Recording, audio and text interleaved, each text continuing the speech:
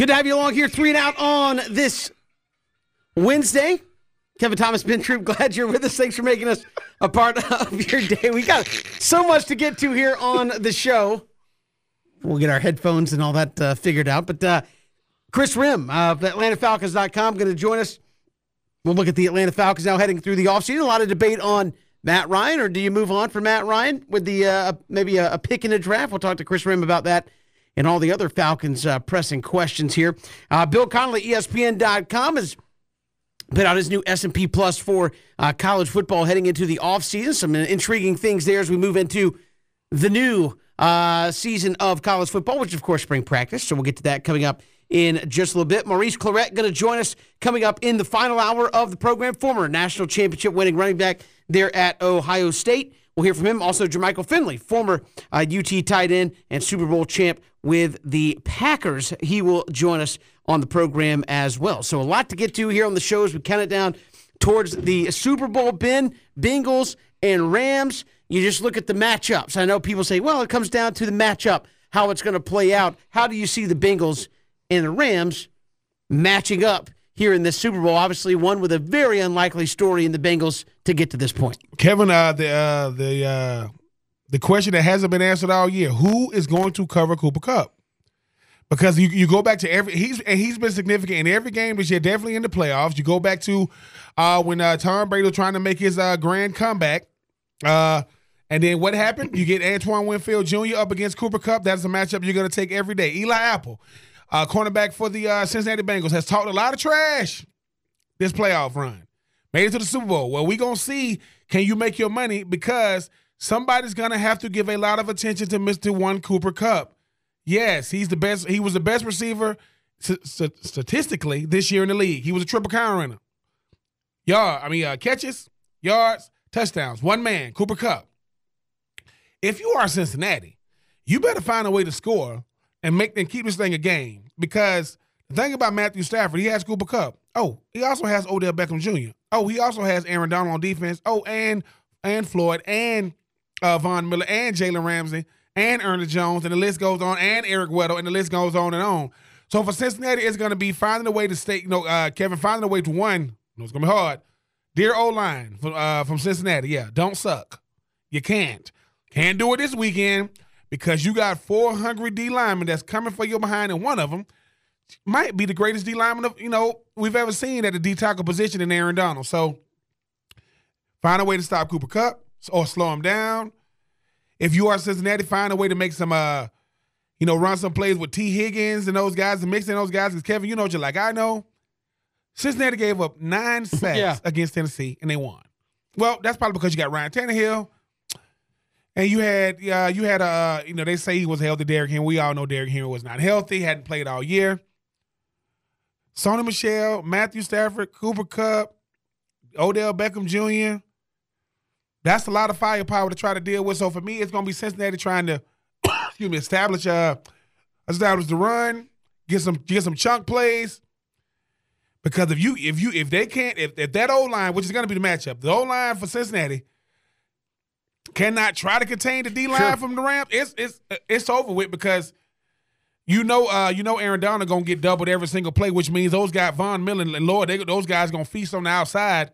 And if you make a mistake with Jalen Ramsey, that is going to be pick 6. So we'll see. But Cincinnati Bengals O-line probably not going to get a lot of sleep this week because everybody's going to be watching. But that's it. But that is the matchup, right? I mean, because a lot of people look at it and say, again, you gave up 9 sacks, still somehow managed to win a playoff game. And I look at the Bengals run, you get to that Tennessee game, and as poorly as Tennessee played in that game, they still had the ball with, less than 2 minutes driving down the field, and a ball gets tipped. You could say it was Ryan Tannehill, but the ball gets tipped and intercepted. Cincinnati gets a chance to win. Pat Mahomes, Kansas City. A lot of people think going down to kick the game-winning field goal. Ball gets intercepted. Cincinnati comes down, wins it in overtime. The razor-thin margin out there for Cincinnati and getting by. And again, I think the one thing that says, well, maybe there's something to it is that defense played pretty well against Kansas City. Can they do it again against an equally good offense in the L.A. Rams? we shall see, as you said, because if that offensive line gets beaten up and the Rams are able to go out and do what they do offensively, you said who's going to cover some of these guys, it could be a long day for Cincinnati. And when you become, one-dimensional and say, hey, we're going to put it all on Joe Burrow. Well, that's proven to be a winning strategy so far. Hey, we'll just put it in our quarterback. Can't block for him? Doesn't matter. We'll figure it out. I think that's tough to try to say we're going to win a Super Bowl with if you get a stellar performance offensively from the offensive line, I would change my mind. But if you get a average to below average offensive line performance, which they've been prone to have this season, I don't know if that's going to get it done for you in the Super Bowl. Unless Joe Burrow is just that good, which a lot of people think he is, to overcome just average to below average offensive line play in the Super Bowl. Oh, Kevin, I will say this. They've been riding the wave of being a second half team. Cincinnati is a second half team. They play their best football. Second half, obviously, against the Titans. And because they had beaten Kansas City, people forget they had played Kansas City in the regular season, and Kansas City was up by the exact same amount. I think it was the exact same score going into halftime. And obviously, when you can hold Patrick Mahomes and come to the 3 points in the second half, that's going to give you a shot to go out there and win. Problem is, you got some of arguably the greatest players at their position on the same defense. Jalen Ramsey got a chance to be an all-time great and already on that, already trending that way. Aaron Donald's already a first ballot Hall of Famer. Von Miller, this is his second Super Bowl, who was the Super Bowl MVP. The last time he was in the Super Bowl against the Carolina Panthers, where he was with the then Denver Broncos. You talk about a guy in Eric Weddle who was at home, but not going to be a Hall of Famer, but definitely had a very, very stellar career at his time, with the Chargers and with the Ravens. I think right now, and obviously ended it with the Rams before he retired. I think Kevin, it's always a game of matchups. If the Cincinnati offensive line can just hold up and just give Joe Burrow some time, he got weapons, man. Because we always talking about Jalen Ramsey. I don't know who the other cornerback is for the Rams, but we gonna know who he is on Sunday because they gonna throw at him a lot. Eric Weddle, he better drink some Gatorade. He better be ready because they gonna come at him too. Joe Mixon, the running back, I think is going to be an X factor. But the thing, too, that's not being talked about, too, they're going to have to find a way to keep Joe Burrow in the pocket because Joe Burrow has shown you I can use my legs. Some of those plays against Kansas City was improvised. Chris Jones and those guys wasn't with, and Frank Clark and those guys, not like they weren't getting pressure on Joe Burrow against Kansas when he played against Kansas City. It's just that he was getting out of some of those things. Number 99 get his claws on you. You ain't coming out. Just ask Russell. He gets his claws on you. That's it. So I do think Joe Burrow improvising. Jamar Chase gonna have to win one-on-one matchups against Jalen Ramsey. Higgins and company gonna have to go out there and make some plays. And Kevin, you got to use Mr. McPherson. You got to use that freaking kicker as a freaking weapon. And if you get in his range, he's got to be the Mariano Rivera, which is what they've been calling him, of the Cincinnati Bengals this year. So use your kicker as a weapon. Find a way to hold up and keep Joe Burrow upright. Get that running game going, and they might have a shot. Because, Kevin, I'm sorry. If you can't do any of those things, if one of those things don't go well, it could be a long night for the Cincinnati Bengals. It certainly could. And you talk about the moment as well. How much do you think it matters that, Matthew Stafford hasn't been there, but at least some of these guys on the Rams have been in a Super Bowl before versus, if you've been around Cincinnati up until recently, that was a losing culture, right? You talk about this all the time. If you have a losing culture, you're going to have a losing team. Mm-hmm. Well, for 30 years, they were a losing culture for the most part. What I think, was it Lovie Smith was there with Cincinnati? He was there for a long time, and that was the mark against him. It was like, you had Andy Dalton and all that. You won one playoff game, or you went to one playoffs one time in that whole time. You didn't win a playoff game. Finally, a 30-year streak gets broken. What is Cincinnati feeling heading into this game, knowing that guys who've been around that team a long time, that has not been where success goes to thrive. That up until this year, it has been, man, if this team could make the playoffs, that would be something. Not, hey, we have Super Bowl aspirations. Now they're here. How do you think that factors in at all with you're in the big game versus a team who a lot of those guys were just there a couple years ago? It helps out a lot because, Kevin, you understand the situation. Von Miller obviously wasn't on the team, but played in the Super Bowl and won the Super Bowl, so you got Super Bowl experience. If you are Aaron Donald, say, look, man, I don't want to go through that again. People always ask, do you rather lose in the Super Bowl or lose before the Super Bowl? I'd rather lose before. I don't want to lose in the biggest game ever. Because, Kevin, like you said, you might not get back. The confetti, the confetti of the other team is coming down. Guys doing the confetti angels, on the freaking field. It's good to have guys that been there. Sean McVay, under a lot of pressure. I remember when he got hired, people like, man, young guru, offensive mind. You see what he did? When he had Jared Goff, and people said, man, he get the right quarterback in here, man. Famously, 3 points in the Super Bowl, right? 3 points. That was all. And this is the crazy part about it too. When they went to the Super Bowl the first time, Cooper Kupp was hurt. Cooper Kupp actually not playing it. So now you see what a difference, a couple of years make with a guy like Cooper Kupp. But yeah, Kevin, having some guys that's been there before, having guys with legacies on the line, like Jalen Ramsey, like Aaron Donald, like Eric Weddle, like Sean McVay, like Matthew Stafford. You have a lot of guys for whom saying, look, man, this might be it for us. This notion of, we'll be back. Well, that's not true, because certain teams, here's the thought. When Joe Flacco and the Ravens went to the Super Bowl, had they been back since and they got Lamar Jackson? Nope, because it's hard, because you got Patrick Mahomes, you got Josh Allen, you got Aaron Rodgers, you got certain guys in your division. So I do agree, Kevin, having guys that's been there before definitely makes it doesn't take the pressure off, but guys are saying, look, man, this is a business trip, man. We can laugh and kiki after, because if you lose, look at what it does to a career, to a psyche. Look what it does to an organization, if you do lose. So I just think that it's a lot of different storylines on the line, but we'll see what happens. But I think it makes the game that much more intriguing. And I think that's what we talked about a lot. We say,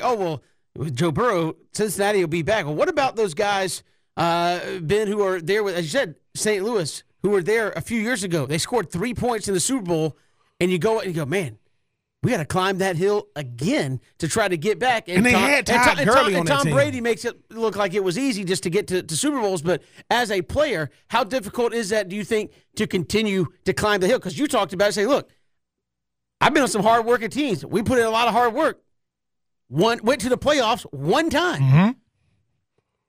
Winning now an extra round added to the playoffs. But getting to this point, how much effort and energy goes into getting to this point? And if you lose it again, you're like, man, how much do you – and people know it's not just as simple as like, well, we'll get them next year. In some cases, you played 3-4 more games than everybody else in the league. That starts to add up. So, again, there is pressure on certain guys to say, look, we got here again. We can't all climb the hill 10 times like Tom Brady did during his career. You got to make the most of those opportunities when you get there. You do. And the one thing that can't be stressed enough is athletes are people, man. They're human. That human aspect of things, that aspect of, hey, man, it's hard because the belief system got to start within yourself first, and it resonates with your teammates, and it resonates with the team, and it resonates with the culture. You keep on losing, you start saying, dude, yeah, but is it going to be the same old, same old? It's if you're Donovan McNabb and it took you, and you done played in the NFC Championship game all these years, at a certain point you think it's going to be the same. And they finally got over the hump, but then they finally make it to the Super Bowl. You beat New England. So, like, man, I finally got here. Or Buffalo Bills. How many times you lose in the Super Bowl to say, dude, like, is this the year? But when you win it, that resonates. That makes everything Zach Taylor says. That makes everything, Joe Burrows. Because, Kevin, you know how it is. Everybody has, listen, there's nothing wrong with having a winning mentality. There's nothing wrong with trying to build a championship culture. But you know what makes the championship culture come to the forefront? Winning the thing. Because now it's like Kirby Smart. They gave him all these resources. It finally paid off in year 6, right? So now he gets more resources. See? Okay, he got it done. But if I'm giving you resources and I'm not getting that, return on investment, man, it sounds like a lot of lip service. And I know, unfortunately, can't but one team win it out of 32. So we'll see what happens. But, yes, if you are Matthew Stafford, the Boo Birds, they can't wait. If you lose, they're going to say, see, he do all this. So, but if you win, look what it can potentially do for your legacy. Absolutely. We've got more to come here on 3 and Out. Bill Connolly, ESPN.com, will join us later this hour. When we return, Chris Rim, AtlantaFalcons.com, will join us next. Here it's 3 and Out on the Southern Pigskin Radio Network. Here 3 and Out on this Wednesday. Kevin Thomas, Ben Troop, glad you're making us a part of your day. So much to get to here on the program. The Atlanta Falcons here in the offseason. As we sit back watching the Rams and the Bengals in the Super Bowl, we're wondering what the Falcons are going to do here moving forward. Joining us here from AtlantaFalcons.com and co-host of the Liberty, Justice, and Ball podcast, Chris Rim, joins us here on 3 and Out. Chris, welcome to the show. How are you? I'm good. How you doing? Thanks for having me. We're doing fantastic. What can you tell us about the Falcons here in the offseason? So much has been, last year it was, you had Julio Jones and Matt Ryan. How are you going to make a decision there? They chose Matt Ryan, and now it seems to be What's your long-term future with Matt Ryan? Is it one more year and done? What do you think the Falcons' kind of thought on that is heading into this offseason? Because it seems like obviously the roster and what you think about this team moving forward all hinges on whether or not you think Matt Ryan's going to be there for more than one more year or not. Yeah, for sure. Well, I think the Falcons, for one, I think, the Matt's salary cap, the hit that comes with that plays a role into whether, obviously if they want to move on from him. But I think in terms of Matt, I think, honestly, I think the Falcons really like him. And I think although, numbers-wise, this season may have looked like a down year, obviously anyone who watched the team in 2021 could tell you that his numbers don't tell the entire story. Obviously he wasn't perfect, but it was the first time in his career where he didn't have that, Roddy, Julio, Calvin guy. Russ had struggled in the first half of the season, battled injury. So I think next year would be more fair of a year to evaluate him once you see what, if Calvin's back and what happens with the wide receiving core and everything like that. Not to mention, when you look at the division, the NFC South, so much has changed since the season has ended, right? The Falcons could say, and I think most people would agree, that they might have, starting next year, they might have the best quarterback in the division. So I think however you feel about the situation, I think the Falcons like him, and building around him would be best for their situation right now anyway, looking forward to the future, if that makes sense. And Chris, I mean, I couldn't agree with you more when you're talking about having not arguably, you have the best quarterback in the division. I know you got a story up talking about Cordell Patterson and how him really, really wanting to be a Falcon next year. Bring back a Cordell Patterson. You address certain things in the draft. You're going to have to get a receiver. Could we be talking about the Falcons potentially competing for the NFC South next year? I think so. I really do think so. Obviously, it depends. That the Buccaneers have been the standard for the past 2 years, and I think as we know, largely because when Brady came there, a lot of players also came. Not only were the Bucs already a solid team, kind of a quarterback away, but a bunch of players came kind of with Brady because of Brady. And now they have 19 free agents, including Ndamukong Suh and Gronk and Fournette and Chris Godwin. So that looked like a completely different team. And then who's going to play quarterback?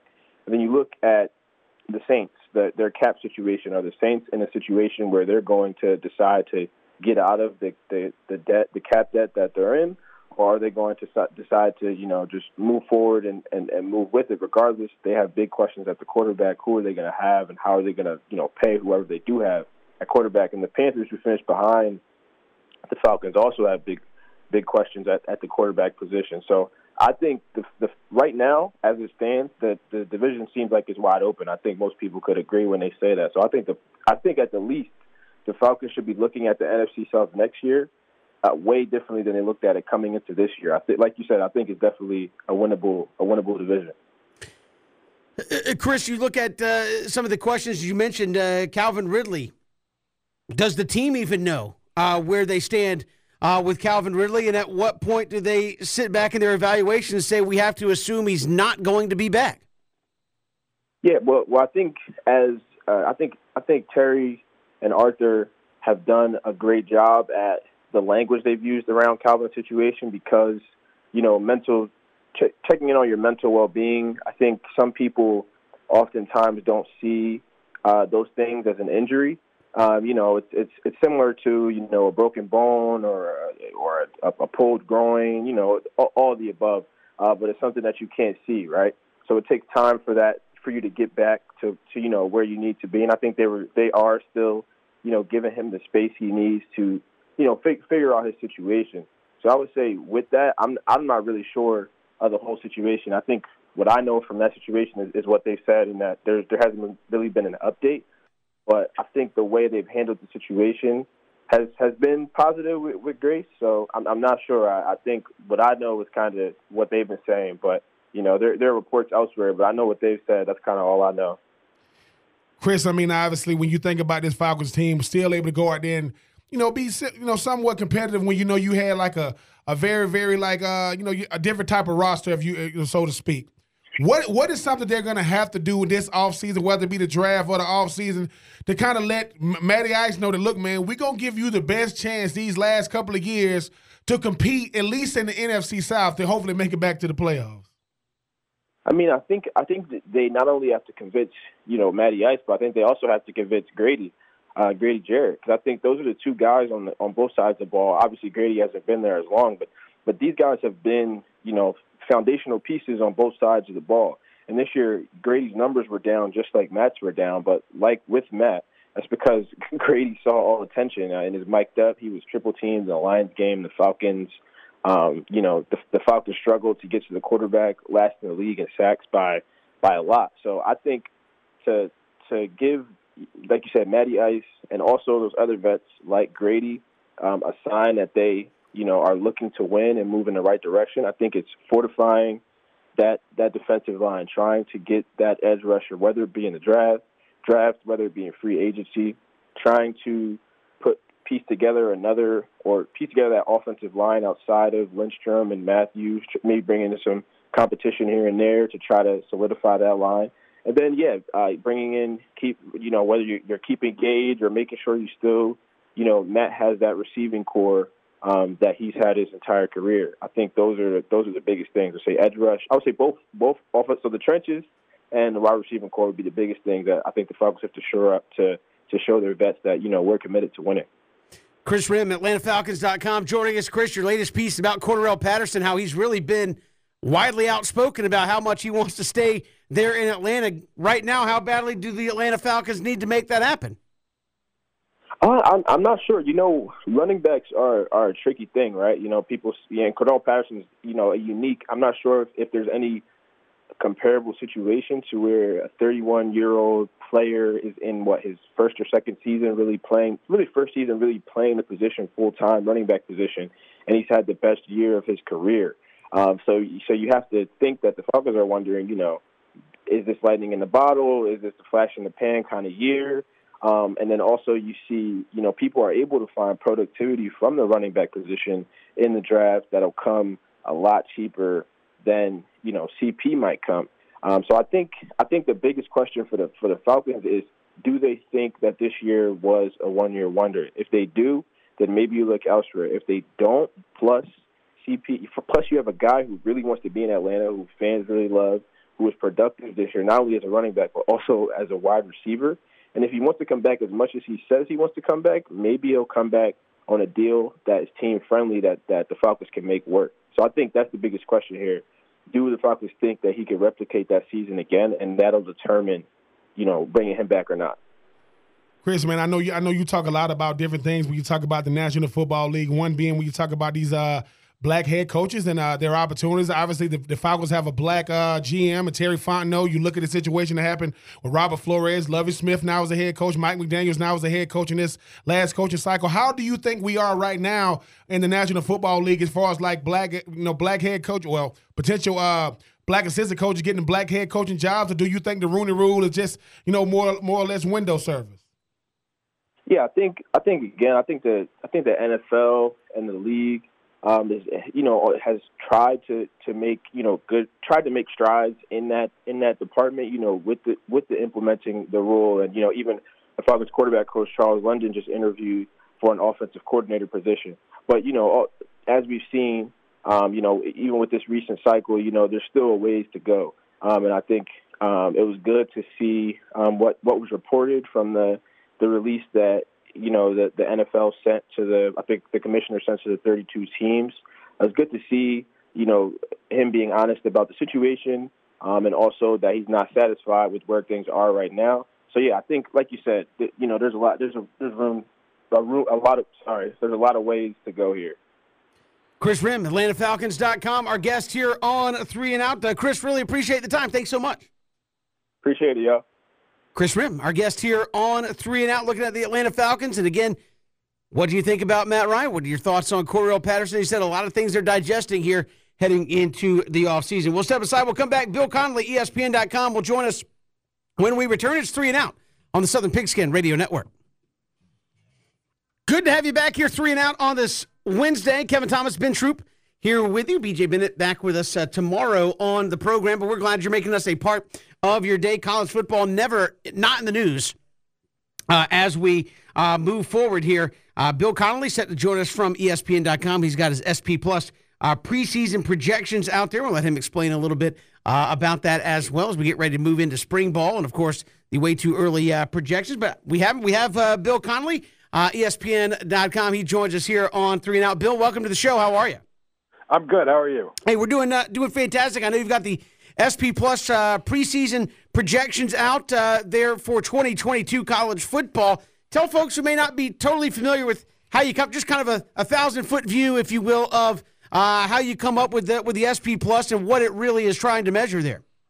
Well, generally speaking, the SP Plus ratings during the season, it's an attempt to measure the sustainable aspects of the sport. The more the efficiency pieces, it's opponent adjusted, it's tempo adjusted. It's a predictive measure. It's not a resume ranking, and so that's the goal in season.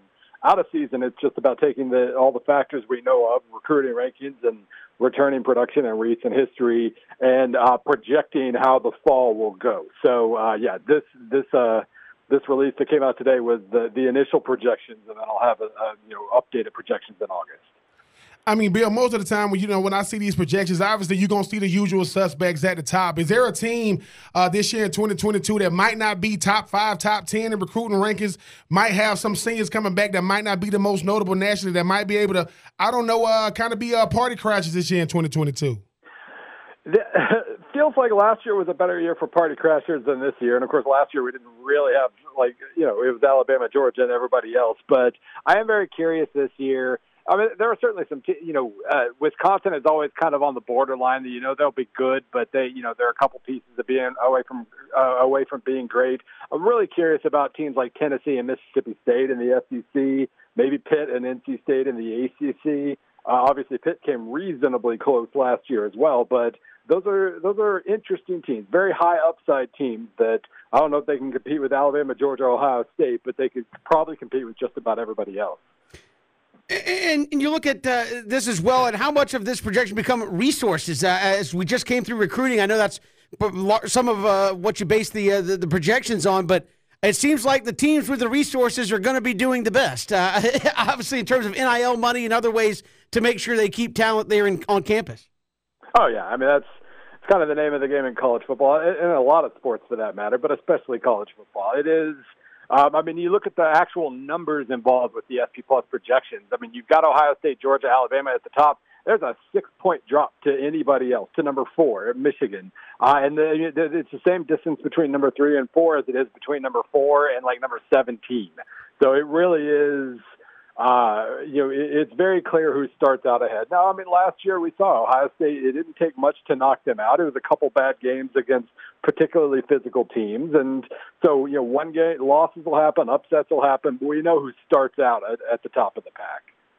Cincinnati was able to, do something not just for them, but, you're talking about teams that doesn't get the exposure that they get or doesn't necessarily have the resume, even though they did beat Notre Dame last year. Is there a team like that this year, maybe like a mid-major team and maybe not a P5 conference that people are saying, hey, man, I mean, Cincinnati did what UCF wasn't able to do, but is there a team like that this year, Bill, that say, oh, you're not Georgia, you're not Alabama, but nobody is. Is there a second-tier team like that?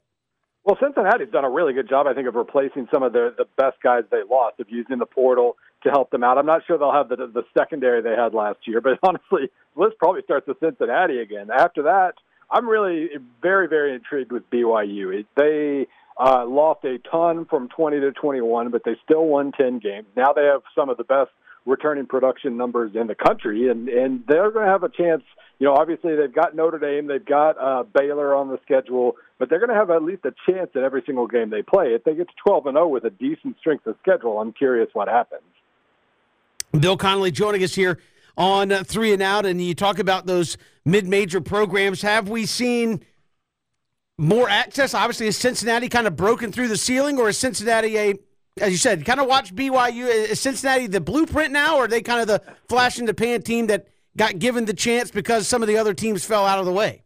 Well, they earned their chance for sure. The Notre Dame win, and they, on paper, even adjusting for opponent, they were one of the 5 best teams in the country last year. I am very curious, though, if we see, Cincinnati even, or a Houston or a UCF, maybe BYU as well. If one of these teams does reach 13-0, the committee, until this last year, when they really had no choice because all the other conference champions had 2 losses, the committee showed no interest whatsoever in putting one of these teams in. But I'm curious, since Cincinnati, did well during the season, and honestly, I mean, they played Alabama better than Michigan played Georgia in the playoffs. So I mean, it's not like they embarrassed themselves by any means. I am curious if it changes the perception, or if we're just going to go right back to you got to do it for 2 years in a row. You got to do this and that, and keep moving the goalposts on the next good G5 team as well. I see that you're in favor of the ACC. Trying to move away from divisions. How close are we to hopefully every conference, P5 or G5 conference moving away from division, and how much better do you think it makes for teams who aren't usually, the upper echelon teams in those divisions? Yeah. I mean, it's certainly in an era when we seem to be moving toward a 12-team playoff, and you want to make sure that your conference champion is really good and gets one of those 4 byes. It makes a lot more sense because it eliminates a situation where a team from a really, weak division gets into the conference title game at 8-5 or something. And pulls an upset, and your conference champion barely gets into the playoff, or whatever the situation ends up being that way. But it makes a lot more sense, especially for the ACC. The ACC is not even geographic. They drew up divisions a long time ago to get FSU and Miami in the conference title game every year. It hasn't happened even once that they played each other in the conference title game. And while all these coastal programs have alternated who wins, NC State and Wake Forest and Louisville, and all these teams have just been kind of stuck behind Clemson for most of the last almost decade now. And it never made any sense for the ACC. And I'm happy to see that they're the ones kind of maybe leading the way. And once one conference does it, I think we know how this works. A lot of other conferences might be close behind. Certainly. Obviously, the SEC at some point moving to add Texas and Oklahoma, going to have to probably ditch divisions as well. Bill, finally, before we let you go, we've seen a lot of high-profile coaches move around to change jobs. Who do you think has the most chance for early success right out of the gate? Well, I think Brent Venables at Oklahoma. This feels like a boring answer, but I think Brent Venables at Oklahoma – well, there's a lot of turnover there, but the Big 12 is itself going through a lot of turnover. Baylor and Oklahoma State lose a ton of pieces. Iowa State loses a ton of pieces. So if they can just play at a top 10 level, they'll probably be in really good shape to win the conference again. So that's not an exciting answer, but I figure it's the best odds.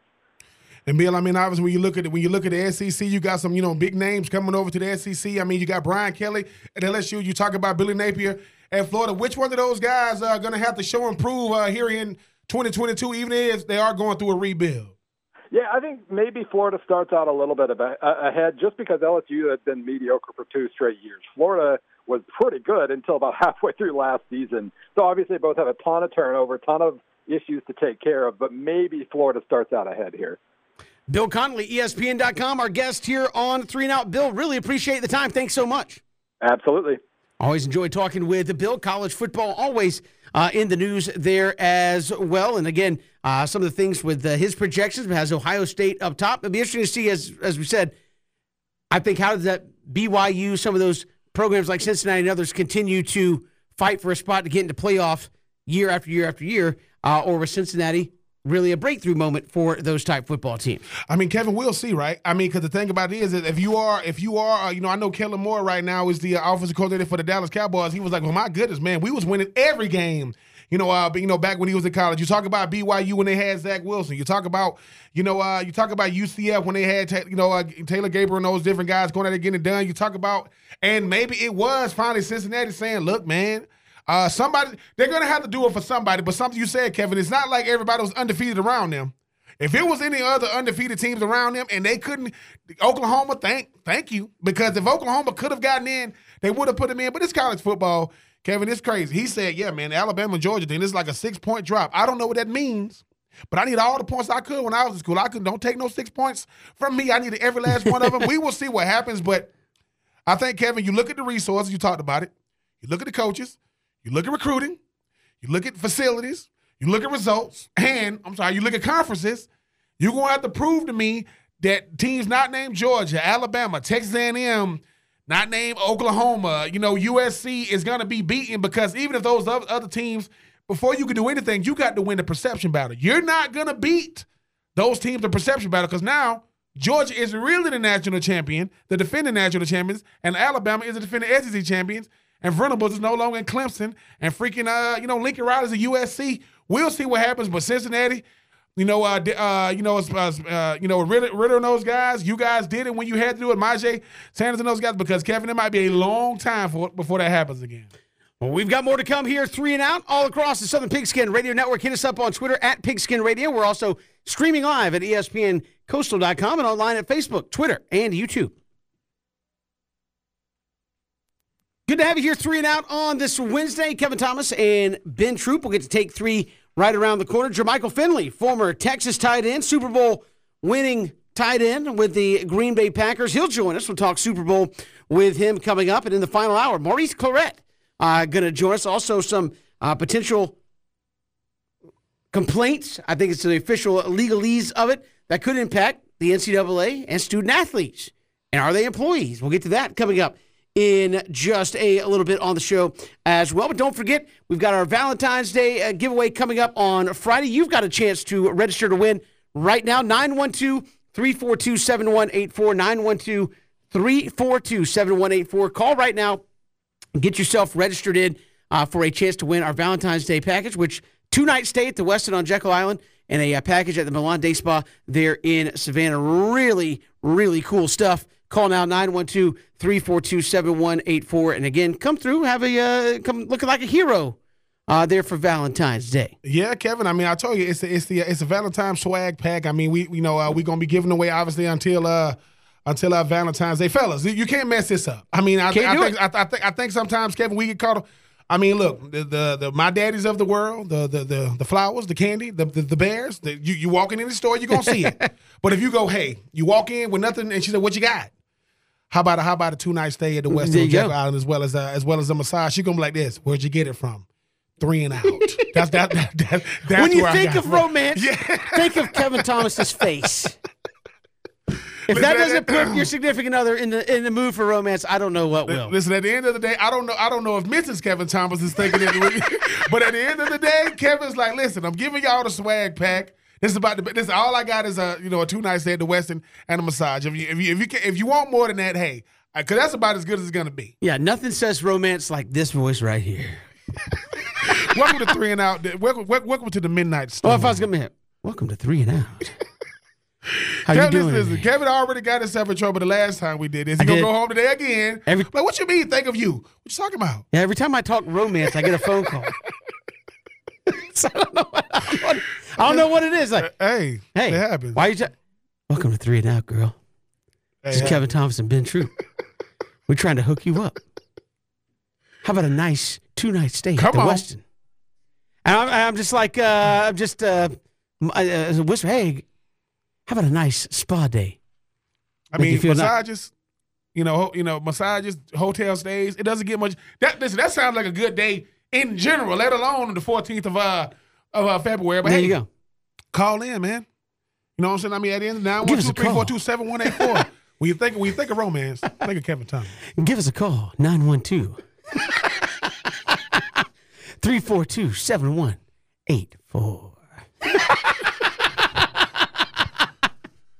But no, we're going to give that away on Friday, but you got to be registered for your chance to win, and you can do that right now and give us a shout. We got so much to get to here on the show. Ben, we'll take 3 right around the corner. Also, Jermichael Finley. We'll talk about that. I mean, certainly the role of tight ends all throughout the league has changed, but you see different guys that have created matchup problems. What kind of a role is that going to play in the Super Bowl? LA at home, how big of a deal is that? We'll talk to the former Super Bowl winning tight end with the Green Bay Packers coming up in hour number 2. So stick with us.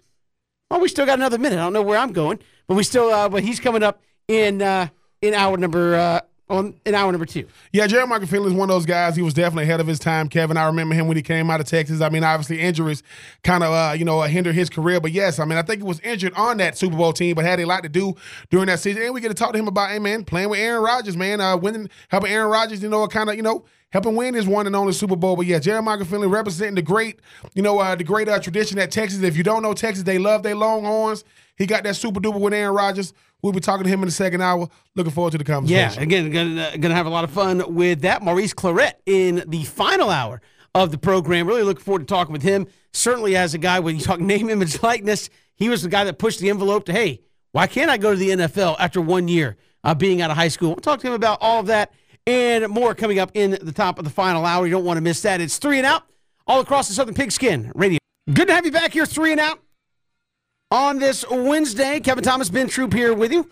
BJ Bennett will be back with us tomorrow here on the show, but glad you're making us a part of your day still to come this hour. Jermichael Finley going to join us, former Green Bay Packers tight end, Super Bowl champion Green Bay Packers tight end will join us. We'll talk some Super Bowl with him here on the program as well. But first, let's take 3 here on 3 and Out, shall we, on this Wednesday afternoon. All right, Ben, take 1. The ACC, you mentioned it a little bit earlier on the show with Bill Connolly, the ACC is moving towards eliminating divisions in the near future for college football. Again, that's the only sport in which they have divisions. Everybody else just plays out a schedule, and you get to a tournament and you crown a champion. Is this a good thing, and is this the inevitable wave of college football? It's a great thing. Because, Kevin, you know just like I know, if you're in either one of these divisions, you think to yourself, okay, man, but why do we need divisions? It's either the ACC or it's not. And I understand that the ACC has more. The ACC is separate than the SEC. It's more big cities. Miami, Atlanta, Charlottesville, Boston.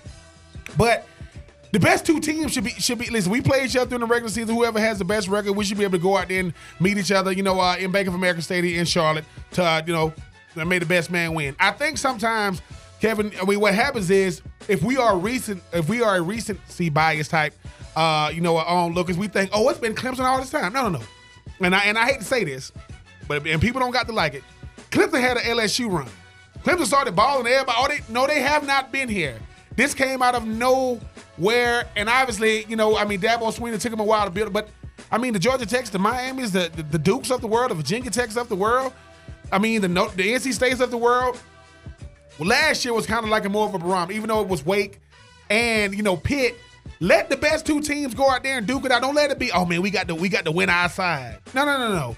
I got to win as many, and it'll make scheduling a little bit different. Georgia Tech's schedule, good Lord. I don't know what Jeff Collins did to get that type of schedule. So to me, yes, I think divisions has always been crazy to me because it's almost like saying, oh man, the Coastal is better than Atlanta. No, dude, just let them go out there and play. It makes recruiting better too for those people who.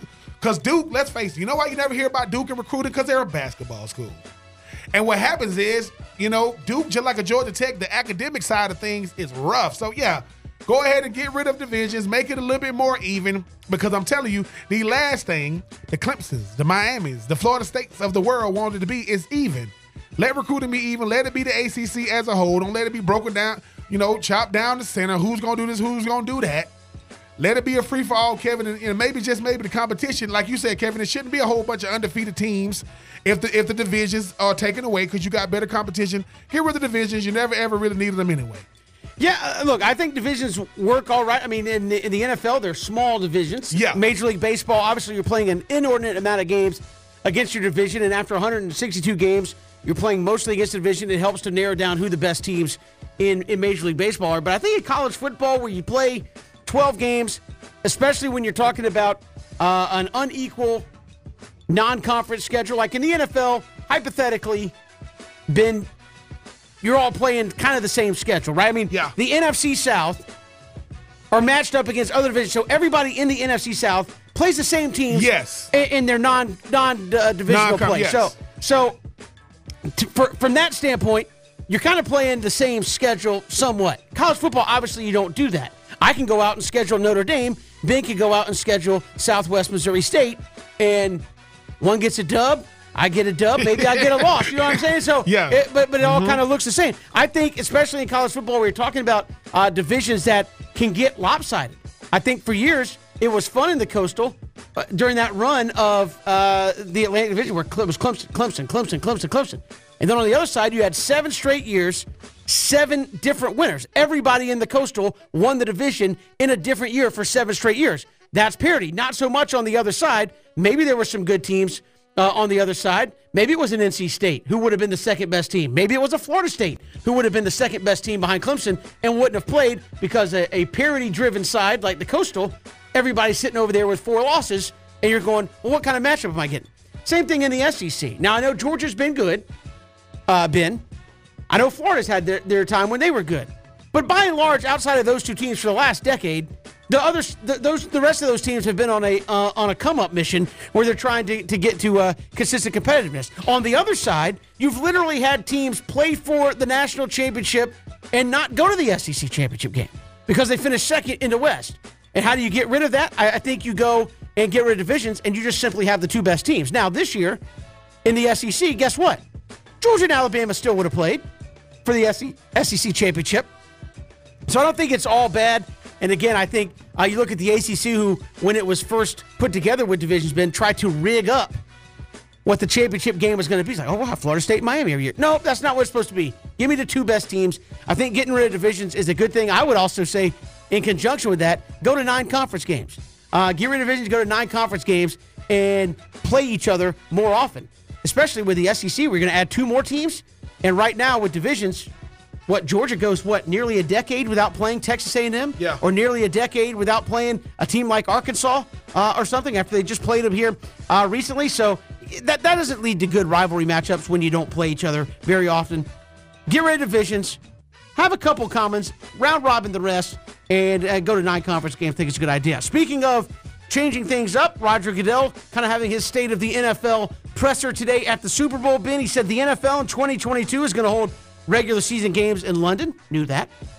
Mexico City, which they've done before. Mm-hmm. And this year, going to add Germany in. So you'll have London, Mexico City, and Germany, Munich, Germany, all hosting regular season NFL football games.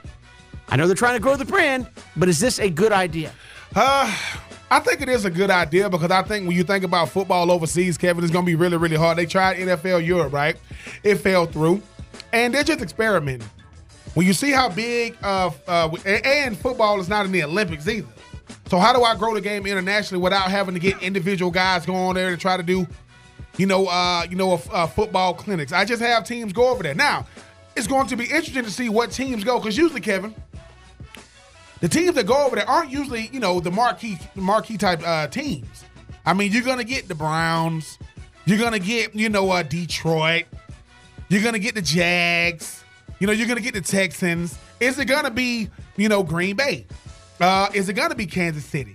Is it going to be Cincinnati? Is it going to be but I will say this. Roger Goodell is just a messenger. He go and he meets and look, Mexico City, got it. London, got it. Germany. Wait, what? Germany.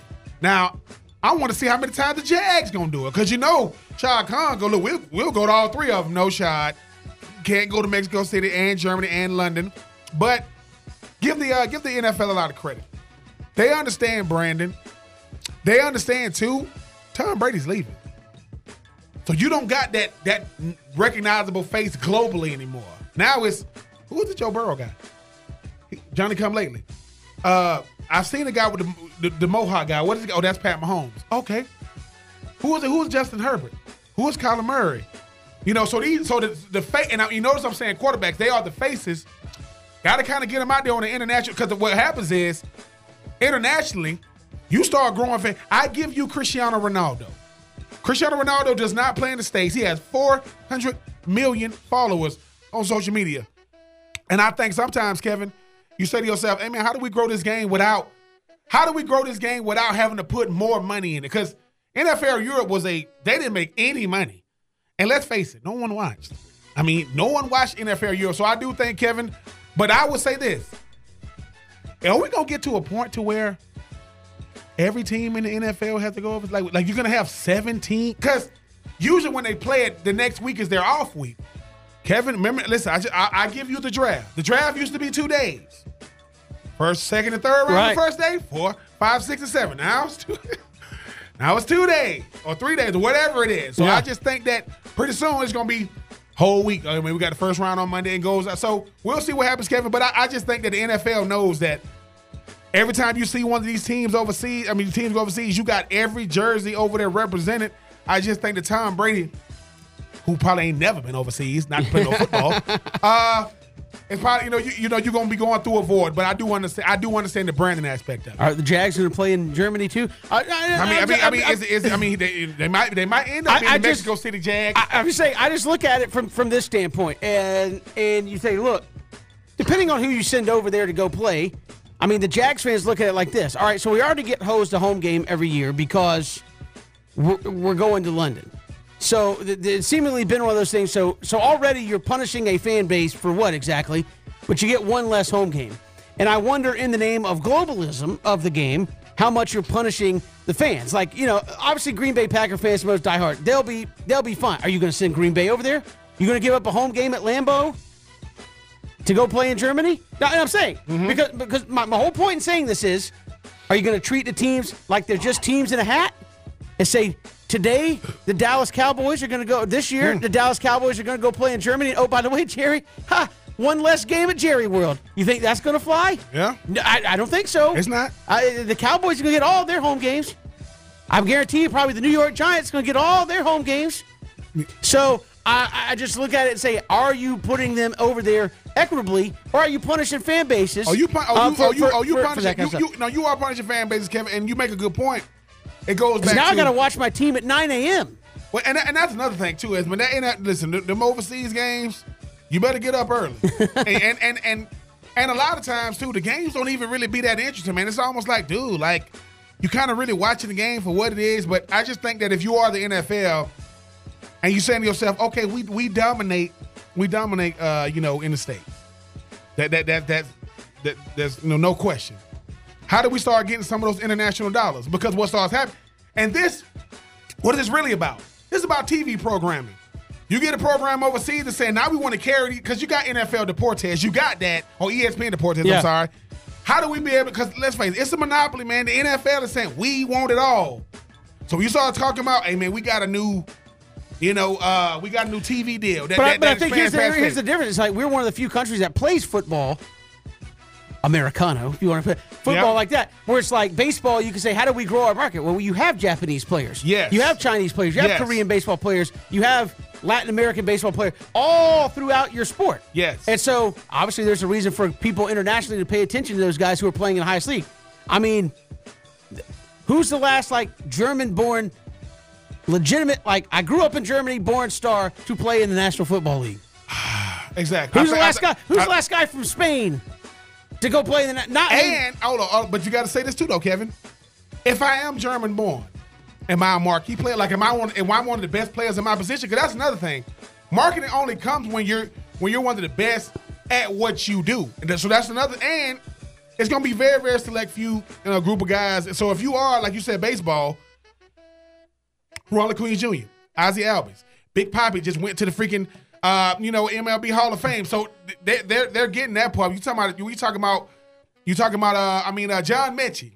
I think he's not. I think he wasn't born in America. Obviously went to Alabama, but but he doesn't play quarterback. You see what I'm saying? So that has a lot to do with it too. But yes, I mean I give, when people start asking, man, what do the NFL really be meeting about? Where do we play at overseas? Because you got Mexico City, you had London, now it's music. I'm trying to see how far are they willing to go. I just remember. I remember the Falcons. Again, this was a preseason game, but I do remember because I was just starting radio and making sure I was up to cover the game and follow the game. They played in Japan one year, and I think the game started at 5 o'clock in the morning. It kicked off at 5 o'clock in the morning. So I wonder how, like you said, how much you can expand around the globe and still make it meaningful versus hey, we're going to Germany, but hey, we're giving you the Texans and the Titans. Well, okay. I mean, I understand that. You're not shipping out big-time matchups over there, and you're certainly not. I think it's just not going to be equitable the way they're going to go about doing it. All right, moving on. Take 3. Super Bowl week is here. Ben, what is the best part about the Super Bowl?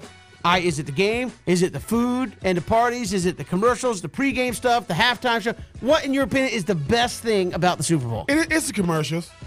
Because, Kevin, number one, you see who was willing to pay them big dollars for that 60 seconds. It costs a lot of money for that minute, or whatever it is, right? It costs a lot of money. But number 2, I would say it is a halftime show, depending on who it is. Because, I ain't going to lie. When The Weeknd did it last year, it was weird. Because it was, all these people running around The Weeknd. The Weeknd burnt a lot of calories. He all over the place. But I will say, it has to be the commercials, Kevin, because, you got your usual suspects that are going to do different things. It'd be introducing movies and, You know, certain movie stars gonna get a chance to do stuff. I'm trying to see how many times Aaron Rodgers is gonna be on a commercial, because he's definitely not gonna be in the Super Duper. So I mean, it is the commercials for me, because over the years I'm like, dude, these commercials is crazy, and I just see how, like, when people ask how creative can you get in a commercial, you're gonna see some of the most creative. I will say this. You're going to see some of the most creative, and you're going to see certain people that just want to spend money. Like, some of these, you're going to be like, what was that? But it's got to be the commercial for me, Kevin, because the game might be a little lackluster. You know, they got, you know, Mary J. Blige, Dr. Dre, Eminem. Like, you know, they got about 30 acts for the freaking halftime show this year, because you in Los Angeles. I mean, who else you going to get but Dr. Dre, Eminem, and guys like that to perform? But for me, it is a commercial, because I think sometimes, you know, when you talk about being able to introduce your product or just show why your product is who it is, or sometimes it's just a flex. Hey man, we one of the ones that got a Super Bowl commercial. There are people who are gonna be tuning in just because it's the last game in the National Football League. You get a chance to push your product. So for me, give me the commercials. I think to me it's the pregame, and people are the pregame. To me it's like all the pomp and circumstance. Because as you said, sometimes the game doesn't live up. Yeah, I mean it is what it is. You know, it's a game. You can't predict how it's gonna do. Sometimes it just doesn't live up. The commercials are cool. I think halftime sometimes can be hit or miss. Sometimes it's really good, and sometimes it's like, yeah. I'm glad they had extra hamburgers, hot dogs at the party I was at. I really miss anything. But to me, it's the pregame, because last few years especially, you've had some interesting acts doing the national anthem. Before the game, you get, again, all the pregame hype. To me, that's the pregame, because that's when it's at its best, is right before it all takes place. Give me that pregame. I would be interested to see, if we polled a whole bunch of folks out there, what place the actual game itself would rank for a lot of people. Like, hey, what's the best part about the Super Bowl? I bet the game would be like third or fourth. No, it's everything else but the game. Because, I mean, think about this. Okay, it's in L.A. This is where the stars live. So whoever that cameraman is in charge of the stars, it's almost like this. Okay, because we talk about the list, right, Kevin? All right. Just say I say, hey, man, I'm going to be at the game on the sideline. They'll say, well, dude, they was paying the sideline. They ain't show you. Really? Yeah, they ain't show you. I was up in the luxury box. Exactly, because, you know, I said, well, I was standing right next to Denzel. You know, because you're going to see all the, and I will say this. Most of the people on the sideline, I don't care what they say, they are not LA Rams fans. They are not, they are fans of the NFL. They are fans of Odell Beckham Jr. Because it's going to be, Kevin, it's going to be star-studded on that sideline, man. I'm just telling you, it's going to be, and once again, the dreaded list. If you don't embarrass yourself. Don't have your friends come in town and say, man, I'm good, man. Listen, in L.A., A-listers, B-listers can't make the listers. Don't be that number C, because I'm telling you, you're going to get embarrassed at that red carpet trying to get in. It's going to be standing room only. And I will tell you this. If you get a ticket for the Super Bowl, you got a little money in your pocket. Because I'm telling you, these tickets, on average, $9,000 on average, not going. Not doing it. I'm sorry. It's come down a little bit from what I understand, the get-in price. It's only like 5 G's. I mean, here, let me just pull that out of my back pocket. No, here it is. You and the missus. Hey, you told me you would take me to the Super Bowl. I didn't say which one I would take you to. Yeah, I'm going. Because here, we got to get airfare, hotels, food, transportation, and tickets, yeah. And you want concessions when we get in there? Just join me in the metaverse. Just say you were there. I mean, listen. The accountant's gonna be like, Kevin, where did you go? Went to the Super Bowl. Yeah, what happened? We're gonna have to find a way to write this off. I lost a lot of money. That's what happened. That's Take 3. We do it every day this time. We'll come back. We got more to come here at 3 and Out, including Jermichael Finley. Going to join us in about 15 minutes right here on the Southern Pigskin Radio Network.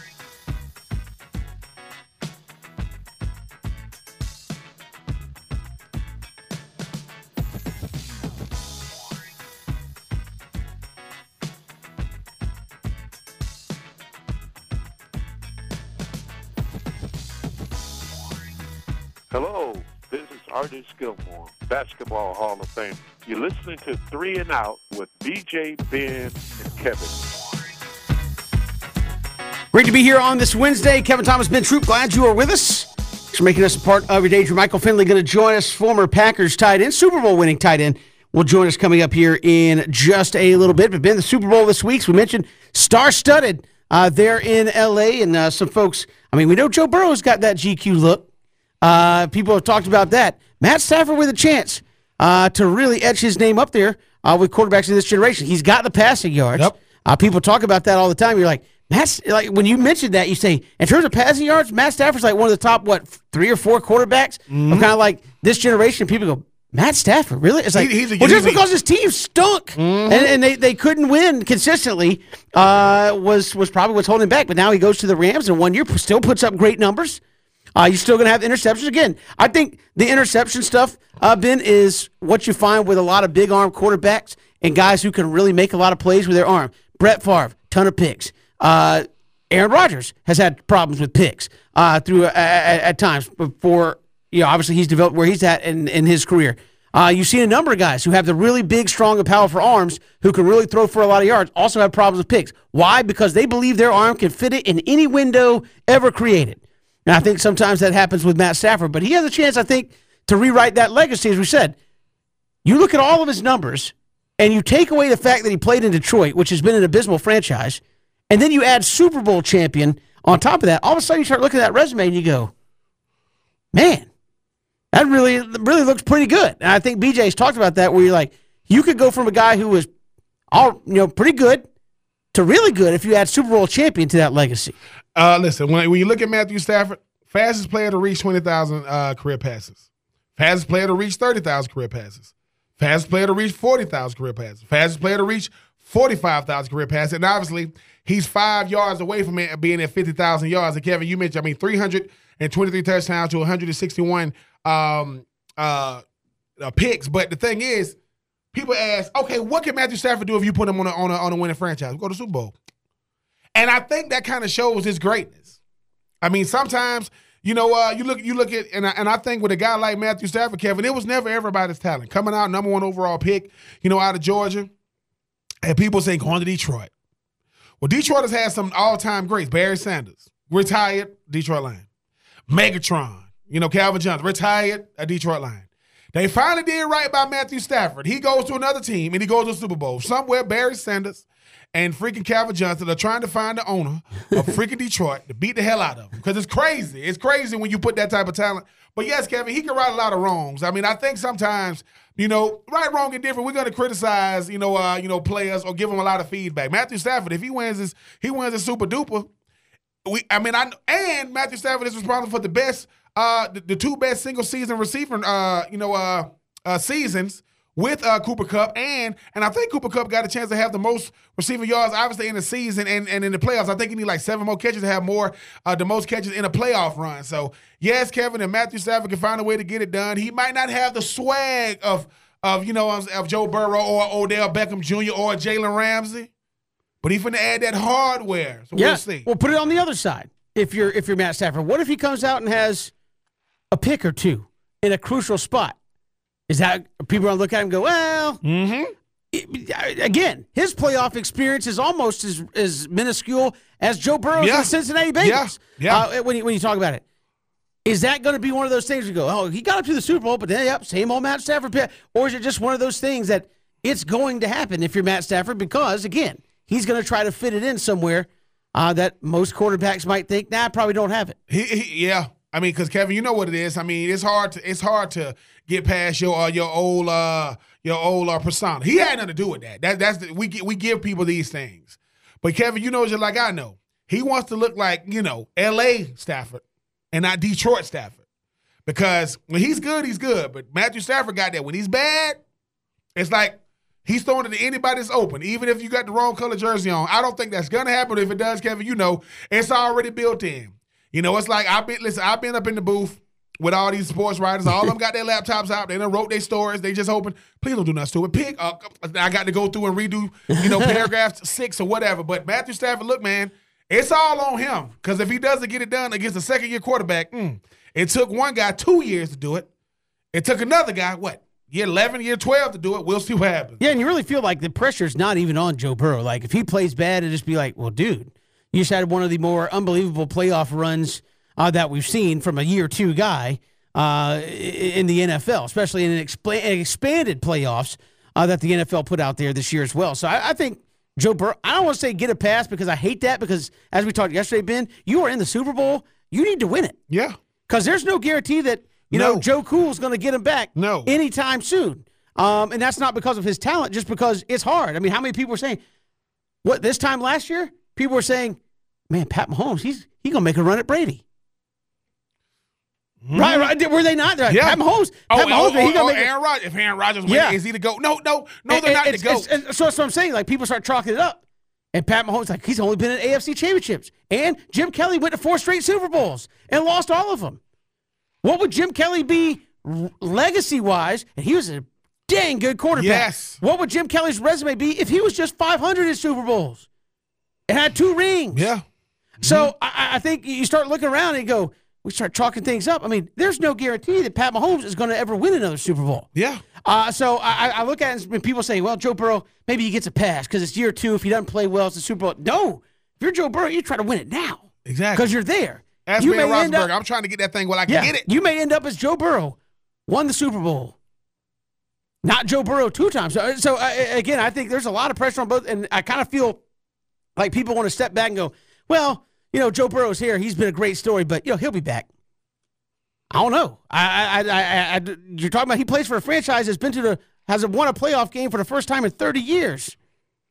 You gonna start chalking up? He's gonna win another Super Bowl. Russell Wilson won the back-to-back. Has he been back since? I'm telling you, it's rare. It is rare. It is very difficult to get there, and I feel like a lot of pressure on both these quarterbacks to go out there and get it done. We'll come back. Jermichael Finley's going to join us, Super Bowl winning tight end with the Green Bay Packers. He hops in next here on 3 and Out on the Southern Pigskin Radio Network.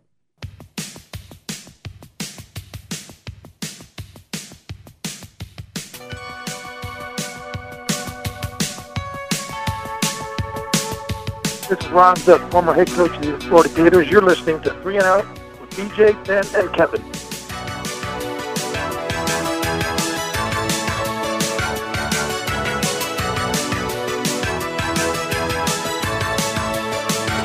Good to be back here, 3 and Out on this Wednesday. Kevin Thomas, Ben Troop, glad you're making us a part of your day. We're streaming live, ESPNCoastal.com. You can also find us on Facebook, Twitter, and YouTube. Live video streaming the show each and every day. We are efforting Jermichael Finley, former Green Bay Packers tight end, won Super Bowl there when they beat the Pittsburgh Steelers, Ben Troop. So obviously a tight end who's had a big impact on the game. And tight ends continue. Again, you look at all these teams that are in the Super Bowl and in the playoffs, they've had exceptional tight end play that has come to the forefront. Yeah, Kevin. Look, I'm happy. I'm obviously being a former tight end myself. I'm happy for the position. I think it's grown from being just a glorified offensive lineman to where sometimes you just move the chains on third downs to kind of being a focal point. You look at a team like Kansas City and what Travis Kelce does. You look at a team like San Francisco. And what George Kittle does. I mean, you look at what Gronk has meant to the tight end position since he stepped foot into the league with both the Patriots and the Tampa Bay Bucks. It becomes really that mismatch nightmare, Kevin, that it used to be a time to where you have to put your hand on the ground. No, wherever they are on the field, they moving the chains. They are essentially running the passing game through these guys. And I think sometimes when you think about the tight end position, obviously you got all kinds. It's like a variety. You got a Kyle Pitts that's built to catch the football. You got a Gronk that's 6'5", 6'6", 270. That when he get his hands on the ball, these safeties, cornerbacks and linebackers are giving up sometimes 50, 60, 70 pounds, depending if they 200 pounds. But I think it's evolved, Kevin. I think it's evolved to something to where you have to be a guy that can help in the run game, but you have to dominate.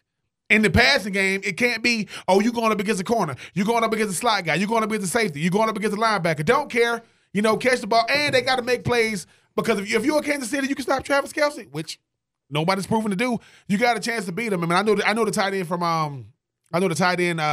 for Cincinnati got hurt in the championship game. I think yesterday. Now I don't know if I Uzomah, who played at Auburn,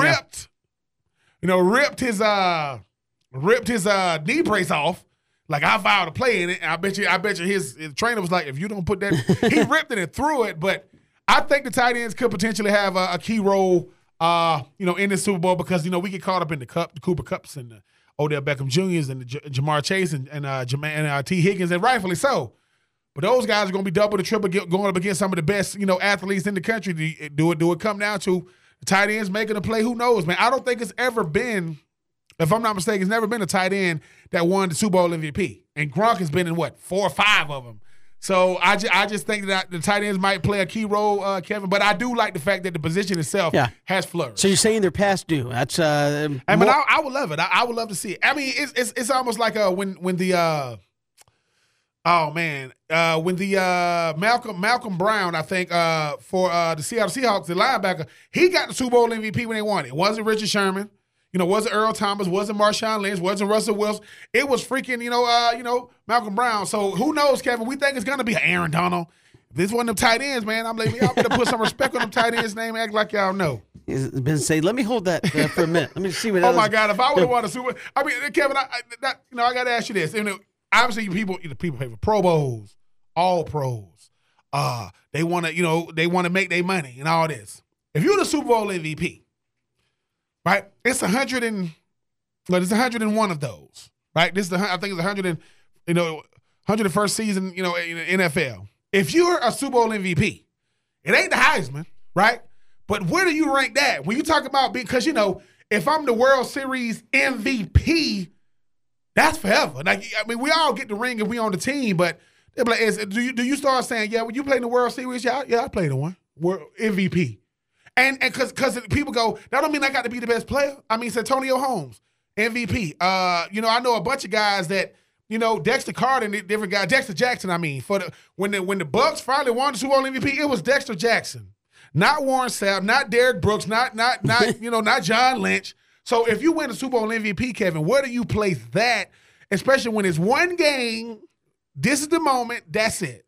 Yeah, it's unbelievable. I mean, look, I think we're in setting up for a great Super Bowl, and again, we're efforting Jermichael Finley. Hopefully, you get to chat with him. But yeah, one game, anything can happen, and I think that's what is fun about Super Bowls, and even when you talk about just championships in general. When you go back to the Braves, or even if you look at the NBA, it's always the guy you don't think about that ends up having the play that turns the tide or wins the game. And I think that's what's really cool, obviously, about sports. But we talked about Matthew Stafford and the Rams last. Let's talk about the Bengals on the other side, a perennial loser franchise for the last 30 years, or at least one that couldn't do anything when they did get to the playoffs. What do they got to do to get over on the Rams? And you would say, well, they got over on Kansas City. They got over on the Titans, who were in the bye. So they figured it out week to week. Is this a different story though against this Rams team? It is. They got to play convinced football. Like remember when I told you, Kevin, when it comes to a guy like Joe Burrow, certain people he's cocky, certain people he's confident, right? I think certain people that think he's really, really conceited. Like, I think he's conceited, full of himself. He's real cocky. You got to live somewhere in the middle of all three of those. You got to play confident. You got to play a little cocky, man. And you got to think, I'm better than these dudes, man. Like, that's one thing about sports that no one wants to say. We always get caught up in the sportsmanship. We all get caught up in, hey, man, you got to play the game the right way. Bump that. I think I'm better than them. That's why I play a sport. I think I'm better than the guys I do it against. I respect the guys I do it against. I know they put in just as much preparation, but that's Aaron Donald. That's Von Miller. I grew up watching these dudes. That goes Jalen Ramsey. That goes Matthews. Joe Burrow watch. When they asked Jamar Chase who he grew up watching out of all receivers, he didn't say T.O. He didn't say Jerry Rice. He said Dez Bryant. That's who motivated him.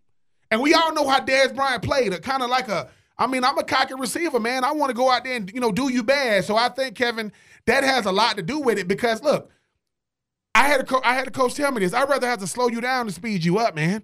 I'd rather, slow down. That means you're going too fast. Because if you're Cincinnati, how do I change the dynamic of an entire franchise? Got to win it. like think about it. Boomer Esiason, I think, went to a Super Bowl. They got embarrassed.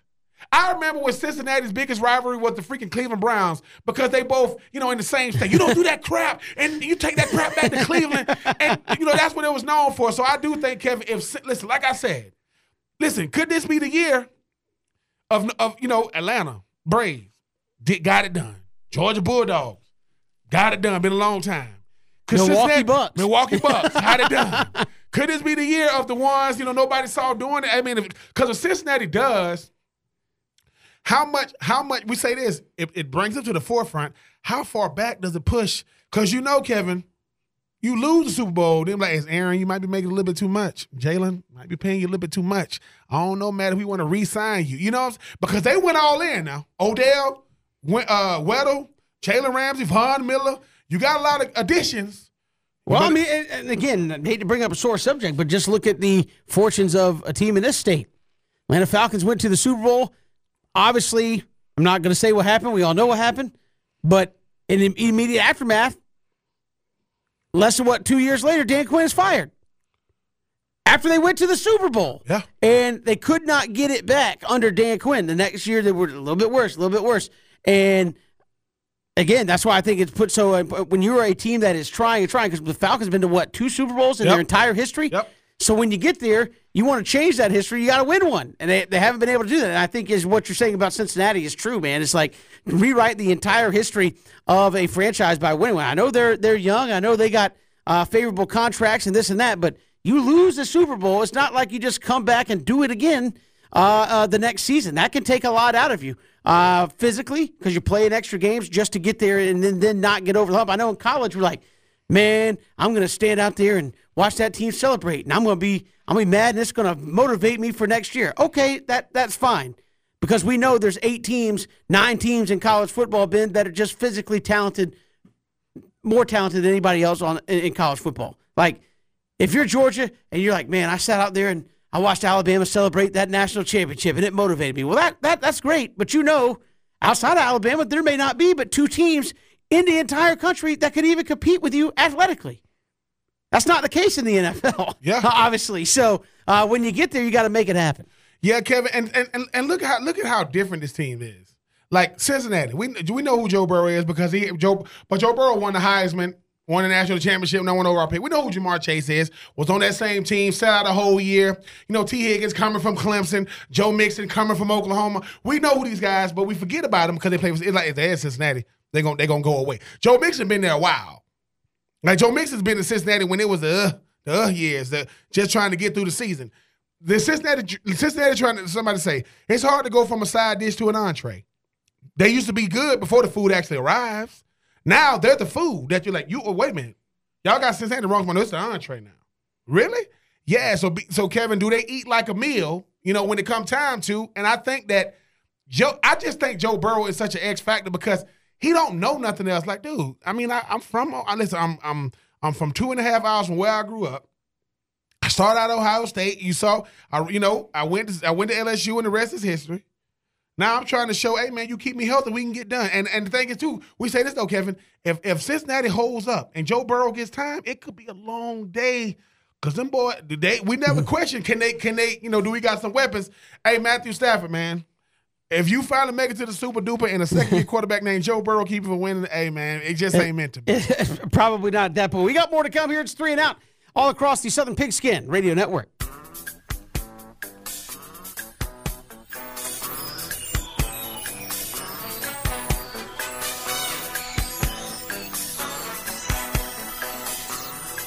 Hi, this is Tyson Browning, former Georgia Bulldog, and you're listening to 3 and Out with BJ, Ben, and Kevin.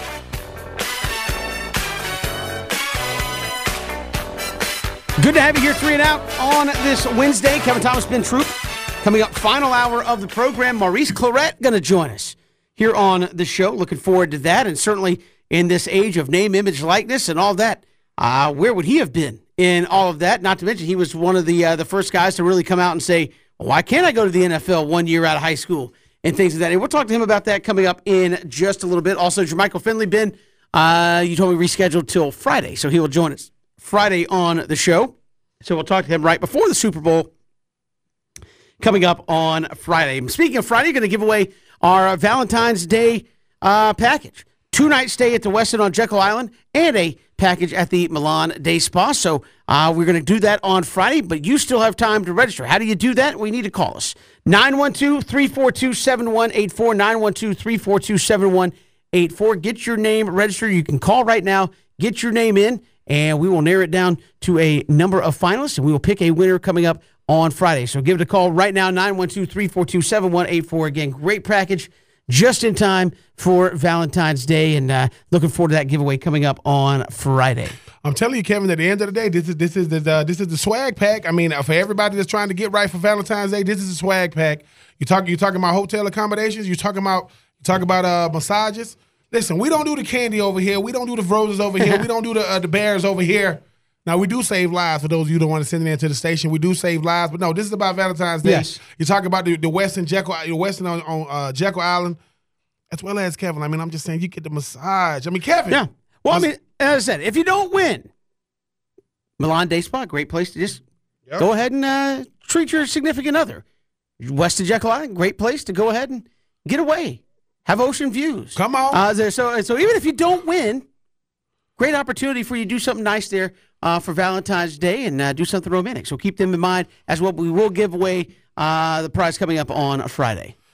Like Kevin Thomas said, when you think Valentine's Day, thank Kevin Thomas. I mean, I'm just saying, that is what should be at the first and foremost of your mind. I say that all the time. Listen, and when you check in to the Westin on Jekyll, just say Kevin Thomas sent me. I want the Valentine's swag pack. Yeah. And I'm gonna need an ocean view. And when you check in your room, there'll be a life-size picture of my face right there next to the balcony with a Butterfinger that's already eaten. The wrapper, instead of rose petals leading to the bed, it'll just be Butterfinger wrappers. Leading to the bed. So 912-342-7184. Call right now. Get yourself registered for your chance to win that great prize. We're coming back. Maurice Clarett going to join us on the flip side here. 3 and Out Southern Pick.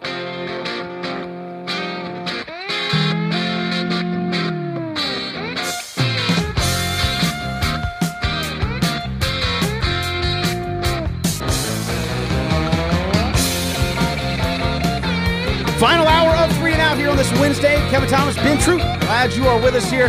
Thanks for making us a part of your day. A lot to come here in the final hour of the program, including some legislation that may potentially have student athletes, the NCAA, and college football, deeming them as employees. We'll get to that. So a complaint filed on their behalf. So we'll get to see where that goes potentially over the next 12 to 18 months. But we'll get to that a little bit later in the program. But joining us here on 3 and Out, a former running back, won the national championship at Ohio State in 2002, was the Big Ten Freshman of the Year, all Big Ten in 2002, and a third-round draft pick in 2005 by the Denver Broncos. Maurice Clarett join us here on 3 and Out. Maurice, welcome to the show. How are you? I'm doing wonderful. Yourself? Hey, we're doing fantastic, and want to have you on because obviously in this day and age of college football, you're seeing NIL deals and things of that nature. Do you ever think back and say, man, if some of this stuff was in place back in 2002, how much could I have benefited from it at the time? Oh yeah, you look at it and you think about it and you laugh and joke, but then you just talk about just the reality of the times.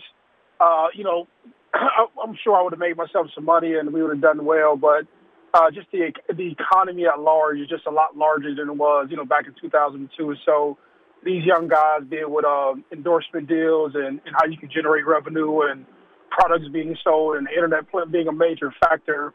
Those things drive the valuation of these young guys up. But, just like anything else in life, everything is timing, everything needs the appropriate circumstances around it for it to happen and for it to be a thing. And I don't care how many things are wrong or people deem as wrong with what's going on. It's a lot righter than what it was before. So I'm just happy for all the young guys who get the chance to benefit. And, everybody won't make it to the NFL. So these guys are rewarded for just what they've been doing in the football field and just cool to see. Maurice, how much of this thing is going to have to be, just regulated some? I mean, obviously, I'm happy for the players as well. I think that people get too caught up in the fact that players have a lot more, education on what they actually bring to the table. They understand with them having 50 and 60 offers coming out of high school, just how big of an asset they are. But they get to make money off their name and image likeness, and what comes money, comes problems, comes taxes, comes, sharks in the water. How much this thing gonna have to be regulated from a standpoint of, one, to make sure they keep some money in their pocket, and two, they got to know what the pitfalls could be. Yeah, but I think that's the university's responsibility. I don't even think as a high school kid, you just take yourself back. We're around the same age, but take yourself back. When you're in high school, you're just going to classes like, every young kid and just trying to get an education and, you want to go to college. And the amount of money that these kids are running into is equivalent to what guys run into when they go to the NFL, but they're 3 years younger. At least when you go through college, you have, 2 to 3 years of you managing money, and that's not even a big deal. But the NCAA, the universities, you can do basic courses on finance, you can do basic courses on money management, and you could actually put an infrastructure around these guys to hold their hands and walk them through it. But there's a lot of guys who haven't played football. There's regular adults in our society who mismanage money. So I don't want to act like we can alienate these kids and just act like just because they receive money that they'll be just the only group of people in America to ruin their credit or ruin a dollar. I got people who lived in my neighborhood, people I grew up with who were never athletic, who ruin money. So it's not just for these young kids, man. And I don't want to act like this subset group of people are the only group of people who mismanage dollars. But I don't know. I just stick to the positives. I'm happy they are getting it. And as anything else, some people will make mistakes and some people will be used as an example. But let's hope in the long run that the fact that these guys are paid and the fact that somebody can identify their work as a contribution to the university and that, it has some value, let's keep on beating that drum, because I think the longer we beat this drum that, these kids will be distracted or they'll fail or whatever, like the narrative never develops. And I would rather keep conversations on how do we help these kids? What can they look for? How do you put the appropriate valuation on a kid? How do you value their social media brand? And I'd rather just keep on talking about how to unfold it, just because, man, these guys put in a lot of work to generate, hundreds of millions of dollars for these universities. And, just understanding how you can get a guy who may not be a superstar, who just may be a player on the team, some resources or some money. I'm interested in that. And like I say, I had a bad story from this and things with how they went with my life and my career. But just to see how things are going now, just kind of cool to watch them develop. I was going to say, are you surprised at how quickly it's developed? Because it seemed like it was just a few years ago. It was, hey, we need to be able to make some money off of ourselves because, look, we don't have snacks as athletes. We don't have access to certain things. We want to be able to go out and, take our girlfriends on a date. We need to have we would like to have access to earn money off ourselves to be able to do some of those things. Guys are signing $1 million deals and teams are getting things set up where entire position groups are getting deals and things of that nature. Are you surprised that it took so long to get there, and then when it did, it just kind of exploded all over the place? Yeah, well, I'm not surprised because the NCAA became the buffer for this. You know what I'm saying? Like, why would I have these brands market directly to players when we can sit here and buffer, or the school can sit here and buffer, and to take the money and build out the institution? It's no different than when you look at a social media platform. You have Instagram, you have TikTok, you have Twitter. You have all these social media platforms. And when you first get on the platform, they say, hey, come on, invite all your friends, tell people to follow you. But once you create a following, they only allow so many people to have your content reach or your content to be reached unless you pay for it, right? So then you have to pay TikTok, or then you have to pay Twitter, or then you have to pay Instagram or Facebook, and then more people see your stuff. And that's kind of like how the universities work to these kids. And so now instead of these brands reaching out to the university to do a deal, these guys can say, hey, man, this is our demographic. This is the person that we want to be associated with. And now we have the ability to do it. And it wasn't like they did it out of goodwill or like, hey, man, this is the goodness of our heart. I think California, and correct me if I'm wrong, I could be wrong, I think California had took the first stance, and then people kind of trickled behind them, and they just said, hey, man, we're going to let these kids make money. And I think it's actually embarrassing. Like, if you hear what you're saying, how it's perceived to me, like to be in 2021 or 2020, whenever it was enacted, to just talk about a person can't make money from the things that they do, to me, it just sounds so much like other stuff that I don't even want to talk about, right? It just sounds so crazy, you know what I mean, that a person could not be compensated for what they contribute to a university or to any entity. You know what I'm saying? I don't care if it's radio. I don't care if you're in the automotive industry. I don't care whatever it is you do.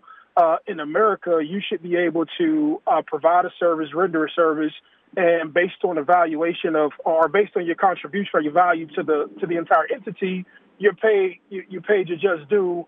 But when you have these young kids who play sports, we somehow devalue. We devalue and we say, hey, you should be happy what I give you in regards to a college education. So I don't know. I'm happy with it. I love it. Love to talk about it. Love that these guys get their shot at having something. Because I'll say this. I'm probably more passionate about it because not just my personal story. I see so many guys when they're done playing, these guys have nothing or they haven't gotten anything, and everybody doesn't make it to the NFL.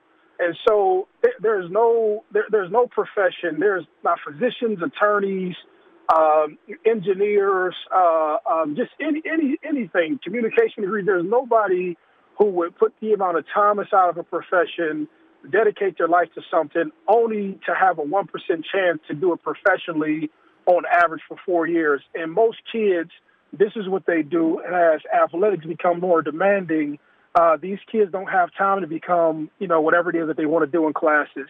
And it leads into a larger story. A lot of these kids are put on conveyor belts to miseducate them, to then put them in a system just to remain eligible. So they're actually not even getting an education. And so, like I said, I'm deeply passionate about it. At least these kids get something. At least they get some resources. If their family gets some help, if they get some help, if they do get some education, more kids' lives can change. And I'm more happier about that and everything that seems to be coming around. It's like, I'll give you a prime example. A young guy, he's a young guy I watched grow up. His name is Rashawn Brown, and he has a company, but he's 24, 25, and just off of NIL deals, he's been able to create an agency where he helps to get guys to understand their valuation and to market those guys to the broader public. And I've seen so many things stem off of this, but I've seen more good than bad. And I'm never the guy to be pessimistic about something. I'm always optimistic and hoping and wishing for the best. But I don't know. I'm just happy to talk about it and happy to share my thoughts on it. No, Maurice, even sticking with that, I think too often at times, there's a lot of times the noise comes from the people who, like you said, are just onlookers. People say, is this going to ruin college football? Is this going to ruin college athletics? But I think at the end of the day, I always say this, no matter what a kid is getting, they still getting him or her at a bargain when you think about every single player, whether it's male or female, no matter what the sport is given the ultimate. Our day begins when everybody's day ends, and then whether you win the championship or not, you look at your arm, you look at Ohio State where you went. Coach Day and those guys, and no fault to them, they're making $10, $12, $15 million a year to coach, quote, amateurs these days. Yet when you start talking about giving some of that back to the ones that afford you that opportunity to do it, people seem to think it might be, oh, man, it's going to ruin things. How do you feel about the fact that, look, man, these universities, the exposure is going through the roof. These coaches, they are still the faces of these colleges and universities, but they spending millions of dollars to get these kids on campus to then tell them, hey, man, we're paying for your room, paying for your board, paying for your books, but you guys can't make no money. Yeah, it's a new day. That's all I can say. It's a new day, and the coaches know the right thing to do it. And if you want to be honest, college football is already lopsided. When you talk about the amount of money on the budget for recruiting, your Power Fives are going to get your top tier players. You know what I'm saying? Just the amount of advertising, the exposure, you being able to say, hey, I sent X amount of guys to the NFL. And this was before the money. But, these guys, and this is no offense, right? I've had coaches that have impacted my life more than my father, more than family members, more than anything, right? And I love coaches, right? But I've also did as much for coaches as they've done for me. You know what I'm saying? And I mean that with all due respect, right? When they go to these stadiums, they're going to watch the guys play. Nobody's like, and this is no offense. I don't even know the Cincinnati Bengals head coach's name, but I know Joe Burrows. You know what I'm saying? I don't know a lot of coaches' names for a lot of universities, but you know the players on the field and who you enjoy watching, and the coach becomes the figure that we all enjoy because, they are who they are and they impact guys. And like I say, I'm not minimizing coaches because coaches have changed my life, but let's not act like players don't make coaches and coaches make players. It's a symbiotic relationship between both parties. And just for so long it's been balanced that, hey, praise the coach and these guys should just be happy that they're on campus. And that's that. And so I've never believed it, even when I was in school. I just thought that there was equal amounts of value. Now, did I behave the best way? No, but that's just part of maturity. Do most kids behave the best between 18 and 21? and probably not. You know what I'm saying? I probably didn't grow up till I was about 28, 29, and once I started having kids and everything else. But the fact of the matter is, man, I'm just happy where college football is at. I'm happy where college sports is at in general. And it's just good to see guys do well. I'm a person in life. I'm just happy to see people do well and get an opportunity to do more than what they were able to do in the past. And finally, Maurice, I mean, you talk about, I think you say something that resonates with me. You talk about, I mean, coaches and players are synonymous with each other. Like you said, I mean, I know who Joe Burrow is. I know who Jamar Chase is. I know who T. Higgins is. I know who Matthew Stafford is. I know who Odell Beckham Jr. is. And they could be standing right beside Sean McVay. They could be standing right beside Zach Taylor. I wouldn't know who these guys are. When I think of Tressel, obviously he's one of the greatest coaches to ever come to Ohio State. I think of you every time I think of him because you are his Carmelo to Coach Boeheim. Like, without you, he ain't winning that thing. And it's not just you, but what do you think coaches' roles are in this? Because obviously NIL, it's something that the coaches know about, but they kind of like behind the scenes. What do you think the head coaches could do to kind of help push this thing along? Just be open to it and just say, hey, how do we support these guys? And let me say one thing about Coach Tressel, man. One of the most honorable things that he's done to me was that, I'm so far removed from playing sports or being able to contribute anything. But, man, we were hanging out one day, and he just was like, yo, man, I got to tell you, he says, whatever you want to do with your life or whatever I can do to help you, I want to help you because you've helped me more than you ever know. And, you helped me with contract extensions. You helped me to get recruits. You helped me with all this stuff. And so to this day, everything I call on this man for, he's helped me just in 1,000 different ways to secure business, to get contracts, to get permits, to just everything I cannot even name. But he's one of the more honorable guys and who gets the relationship. You know what I'm saying? And I forgot what else you had asked. Oh, you said what role can coaches play? Coaches can just be honest. Coaches were players one time. You know what I'm saying? Like you don't have to be mad that the young kid is getting money. And so if the kid gets some money, he buys some sneakers or he buys something that he probably shouldn't have or he wastes some money. Like, so what? Big deal. That's what he did. You know what I mean? Like, we've all wasted money. We've all done stupid stuff with money. We've all bought things that we probably shouldn't have bought. But let's not, ostracize these kids or talk down on them because they've done one irresponsible thing. You know what I'm saying? Be open to these dudes. You do something silly, okay, man, that's cool that you did it, but that's probably not the most responsible thing you could have done with your money. Or, hey, man, this is what we can do.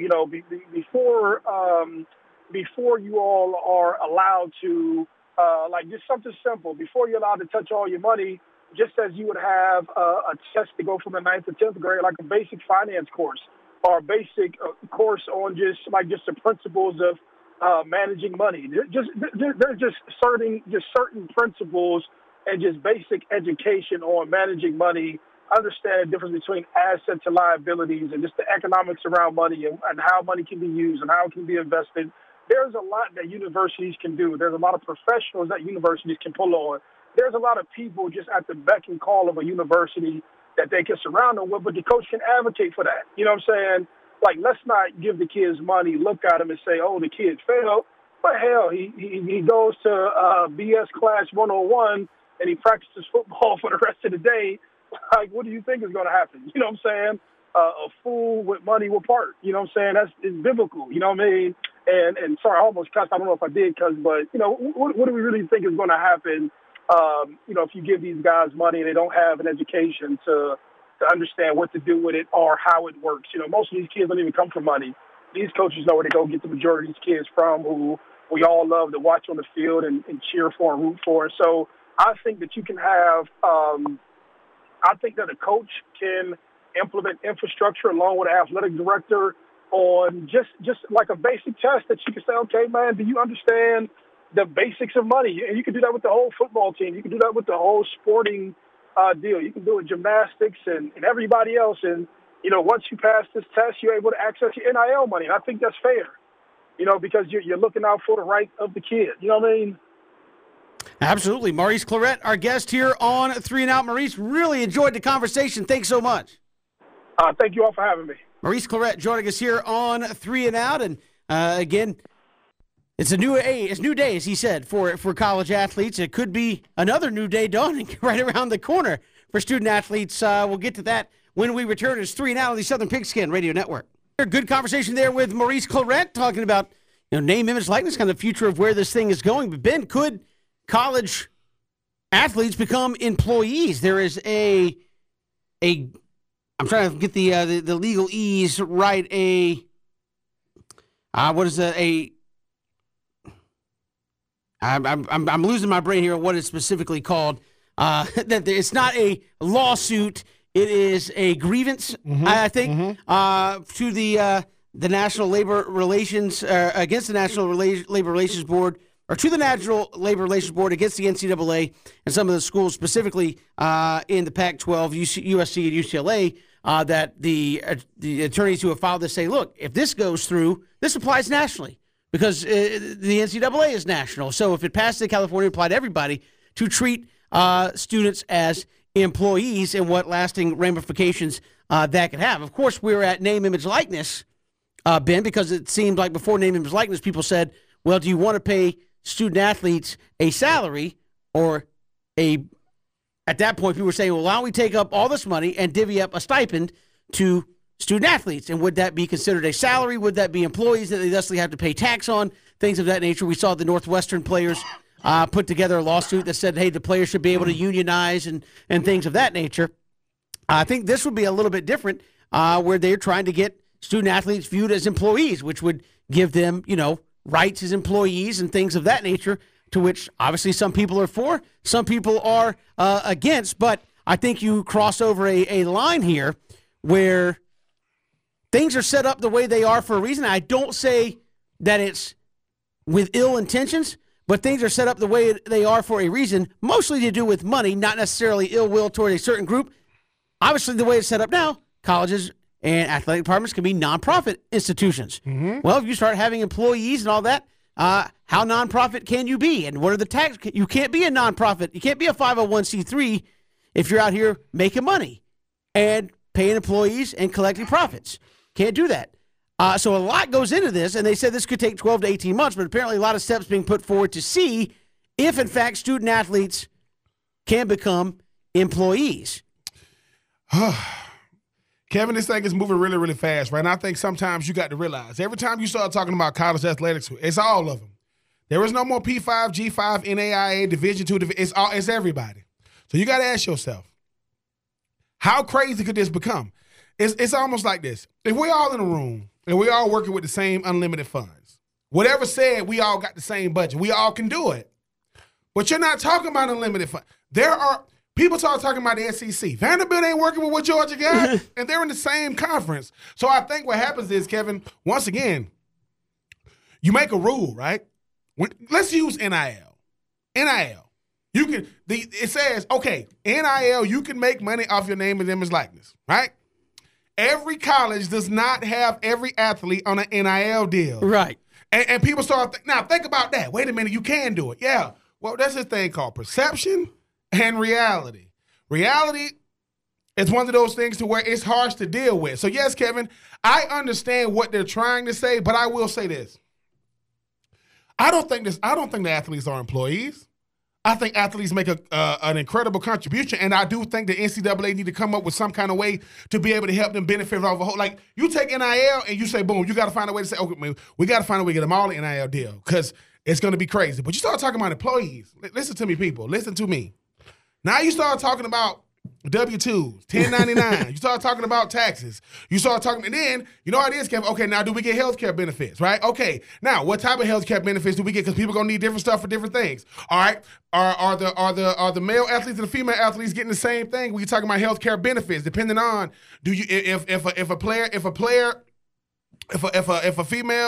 if a woman athlete gets pregnant, do she still get the kid? It could get crazy, people. I'm telling y'all. But I will say this: sometimes, as my daddy used to tell my mom, just give it to him. They always, like, me, my brother, my sister, we thought we wanted everything we wanted. Give it to him. Want a dog? Give it to him. Hey, Daddy, that's y'all dog. Y'all will feed him. We gonna get the food. You got to feed him. You got to go out, and you realize how much of a daunting task it is. There is no one size fits all. We talk about college. What I want from me individually may not be celebrated collectively, but now you start saying, this is what we got. Well, the colleges say, think about college, you say, dude, we spending every dollar. We don't got no extra anything. And I just think that's a slippery slope we put ourselves on because we are acting as if everybody is dealing with the same money across the board, and that couldn't be farther from the truth. That is true. And again, I think a lot of people say, oh, well, we look at the Georgia's got like a $500 million rainy day fund, just money sitting there. Well, that's not every school. Some schools, again, I think we've got caught up in a keeping up with the Joneses mentality in college football, where you got schools funding projects to upgrade this and this and this and this, and you're paying to keep up with the Joneses, not necessarily sitting on a fat stack of cash to do that. But I do think that's an interesting designation, and some of the concerns that were raised about if you do this, and I think the Pac-12 commissioner was quoted as saying it could blow up the whole thing. And it very well could. And does that move us closer to what I've often said is, do you see a breakaway from the NCAA versus what was suggested in some of the columns that we've seen, a breakaway of another kind? But that could be very interesting. We'll discuss that. I want to get into that. I want to leave a lot of time to get to that, Ben. So we'll take a break. We'll come back. And would that simple designation of, hey, they now become employees, blow up the whole thing that is college athletics? We'll get to that next. It's 3.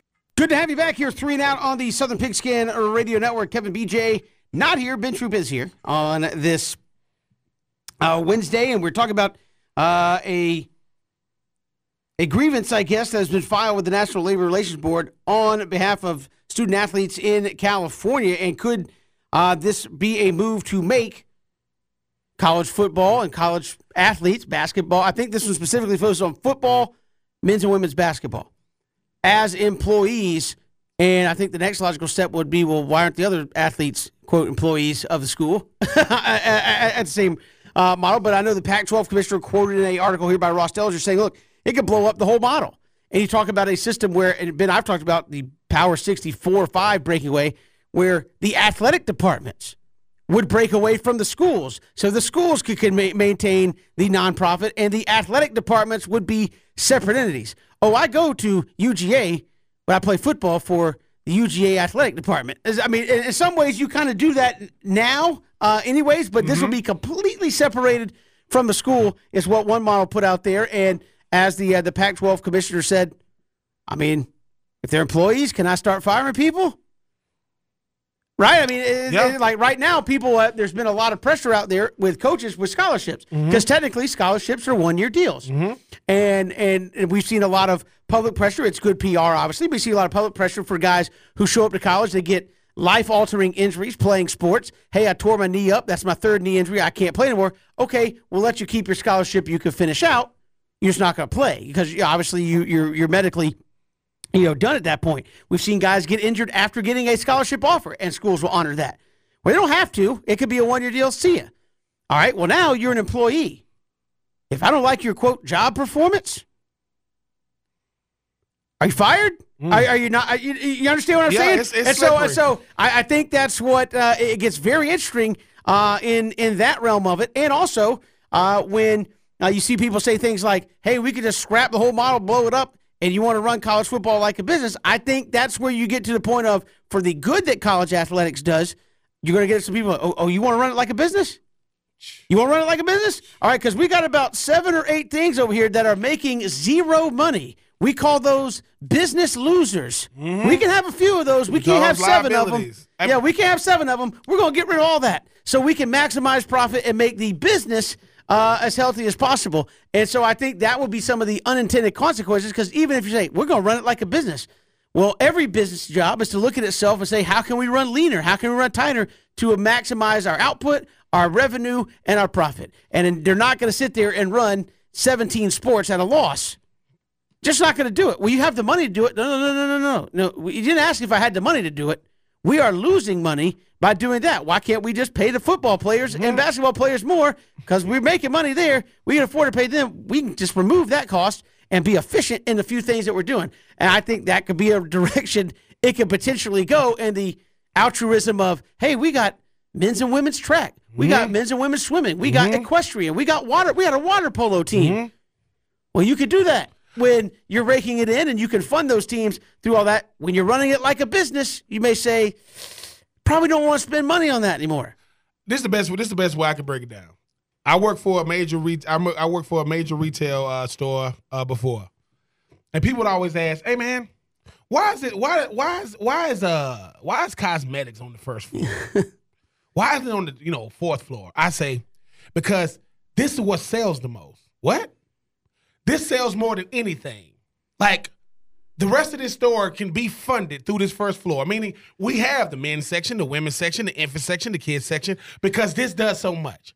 They do more in an hour than certain departments do in 2 or 3 days, right? And I was like, yeah, and somebody says, it's just makeup. I go, no, it's beauty through makeup. And I think what happens is, I go, well, think about who wears makeup. It's not just, women aren't the only ones who wear makeup. If you're on TV, right, certain lighting, that's makeup. If you got certain things, that's makeup, as far as like movies and all. So it's like, and I think what happens is what you just said, Kevin. When you start talking about the business, now everything is on the forefront. All right, lacrosse, how much money are you bringing in? All right, water polo. Certain schools got hockey, depending on where they are. Right. I think what happens is, too, it's like this. When I went to the National Football League, I made a lot of money. That doesn't mean I understood the money, and that doesn't mean I understood the business. When I talked to some of my teammates and they asked me, hey, man, do you got a balanced portfolio? Do you have a financial plan? Do you have this? And I'm like this. No.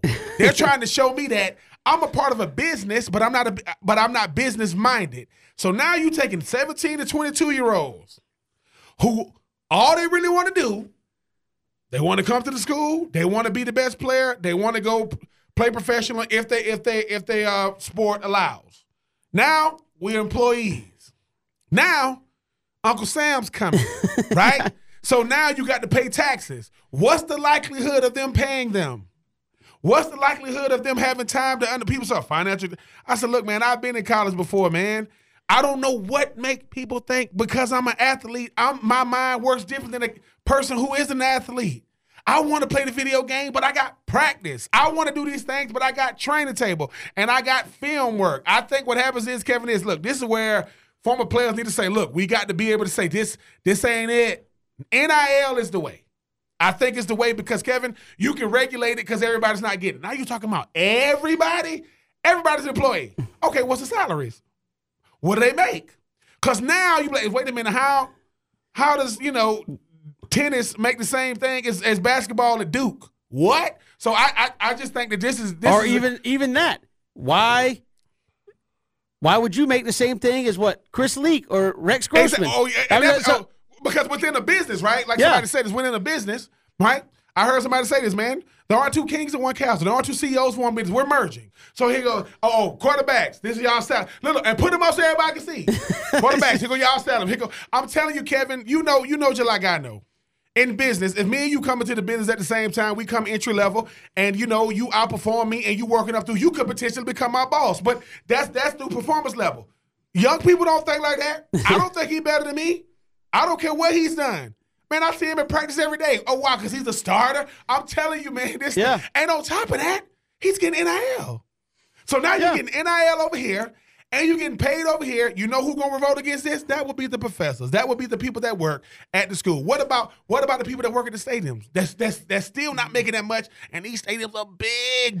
Yeah. So, like I say, Kevin, certain things, you think you want it, people. Adulting you need to wait to start that aspect. And again, I think it's just so much of an infrastructure situation where you talk about employees and this and that. Even if you're just talking about football, basketball, and men's and women's basketball, like that is not even equal across the realm of Division I sports in terms of what people could get paid. And I think you're seeing it somewhat with NIL, which again, I think we're paying them kind of as employees right now, but they're not being called employees. That's kind of the way I feel about it with some of the NIL. But I do feel like it is a better way because, again, not everybody's getting the same thing. Not everybody's doing it. So and I think from the school standpoint, the school doesn't want to go into all that and start having every athlete become an employee. And as you said, then you got to regulate this, that, whatever, as opposed to now it's like, regulation's going to be crazy. You go out, you went out and got your deal. There you go. You will have to pay tax on that money, no question, but you went out and got that deal and earned it for yourself. I think the school's looking at it and saying, I mean, because if you hear some of the things in the story that they wrote, the athletic department would essentially become a separate business. Uh-oh.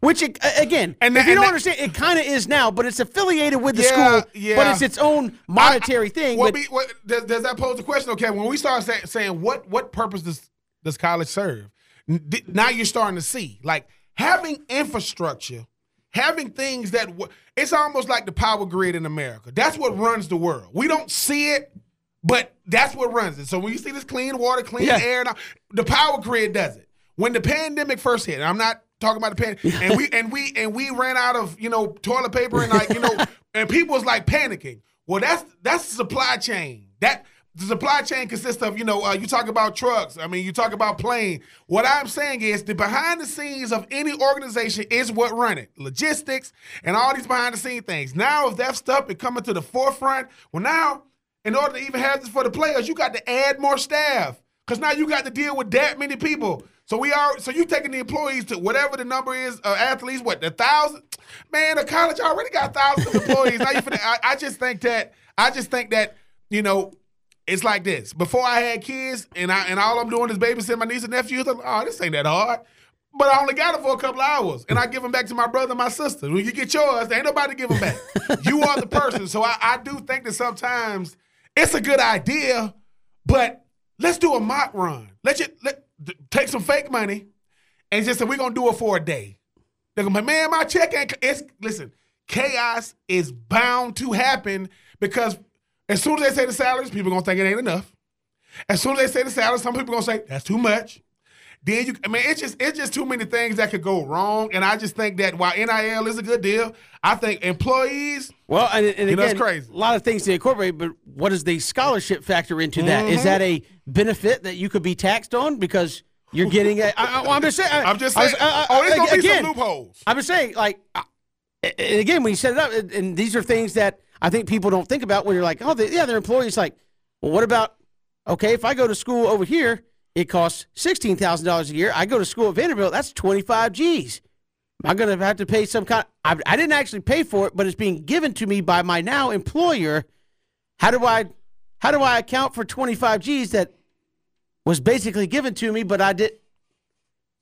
I think that's one of those things you have to figure out. But again, I think it would blow up the college sports model. Would. And it's an unfortunate thing because I think, again, there is a pureness to college football, and then there is a dirty side to college athletics that everybody understands, and there's a monetary side to college athletics that everybody kind of understands. And I think, again, the NIL is, to me, a good start. I think if you go the employee route, again, I think what the Pac-12 commissioner said, and he goes, it doesn't make him a bad person. I just think, as you said, Ben, you have to get yourself in the mind of a businessman. Oh, you want to run this like a business? Well, let's run this like a business. We're not putting things out there. We're providing opportunities for student athletes in a number of sports. I know the NCAA is proud. They put those commercials out there. It's like, we have X number of athletes participating in 28 different sports and activities that are allowed to come and get educations and do things. I don't know how much money the, quote, Gator Invitational track meet would be. Hey, we brought in 14 schools. We had to pay for their travel. We had to bring them in and all that. We had to fund that. How many people showed up? You mean outside of the teams that were sitting in the stands waiting for their turn to compete? We had about 800 people there. Oh, did they charge them $2,000 a ticket? So I think there's some of those things where you look at those things and go, I start looking at a budget line. I don't know people. I don't know faces. I say, all right, over here, this track program is costing you about $800,000 a year, and it said you brought in about $500. Where's that other $300,000 coming from? And so I'm not saying they can't do it, but I'm saying if you want to start treating it like a business, you're going to get somebody that's an accounting, budgetary guy to sit down and look at it and go. The amount of sports. Who was it? It was some sport in the Pac-12. Somebody cut a bunch of sports when the pandemic. Because they said, look, dude, we can't afford it now. Yeah. It's like now. I think it was Stanford. They cut a bunch of them. But what I'm saying is, that's another thing, too, cutbacks. Hey, everybody can't be an employee. So it's almost like this. Okay, if you're not a cash cow. And maybe that's, again, they're just talking about football, basketball, men's and women's basketball. But the next lawsuit is, what's the difference in them and me? All national championships are not created equal in college athletics. It certainly could be a potential mess. We got more to come here. It's 3 and Out. Good to have you along all across the Southern Pigskin Radio Network. Good to have you here, 3 and Out, on this Wednesday. Kevin Thomas, Ben Troop, coming up later in the week. Chris Canty going to join us tomorrow on the program. Freddie Coleman, Jason Fitz coming up on Friday. Also, Jermichael Finley we were able to reschedule for Friday. Former Packers Super Bowl winning tight end. So he will join us coming up on Friday. So a busy week as we count it down towards Rams and Bengals. I know Freddie Coleman, man, is always a favorite of mine. Always coming with it. Chris Canty, a guy, won a super duper with the Ravens. I mean, you talk about Jeremiah Finley coming out of that Texas Longhorn, a great player. I mean, won the Super Bowl with Aaron Rodgers. So yeah, it should be got some great interviews coming this week, Kevin. But hopefully we getting closer and closer to that super duper. Yeah, and our pick sure to go wrong on Friday. Oh yeah. I think, and I don't know this for 100% fact because I haven't. I looked at how we've done, but I want to say if we had a show running total of how we picked the playoffs, I think it might be the first one 20% correct. Laura Rutledge of ESPN, she lets her little girl pick the. Right. I'm going to just start doing that. My nephew, Juice, he's 2. He'll be 3 in May. This time next year, I'm going to just get some hats. I'm going to let him pick them. That way, when they say, "Man, no, that's my nephew. Get up off him." I might do better with a 3-year-old than a 39. Just say, "Hey, which hat looks cooler?" Okay, well, we'll go with that. And we'll say the Cincinnati win. But no, we'll give our picks coming up on Friday. But I know there was one week where it was a week where they all came down to like the last play of the game, and all of us got all of them wrong. And it was like, "Hey, we liked it." Nope. It's like one of those where it's like only close counts as horseshoes and hand grenades. It's like, I almost had that Titans win.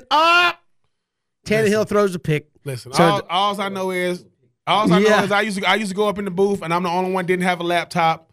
And when I finally had a laptop, I was looking at a movie.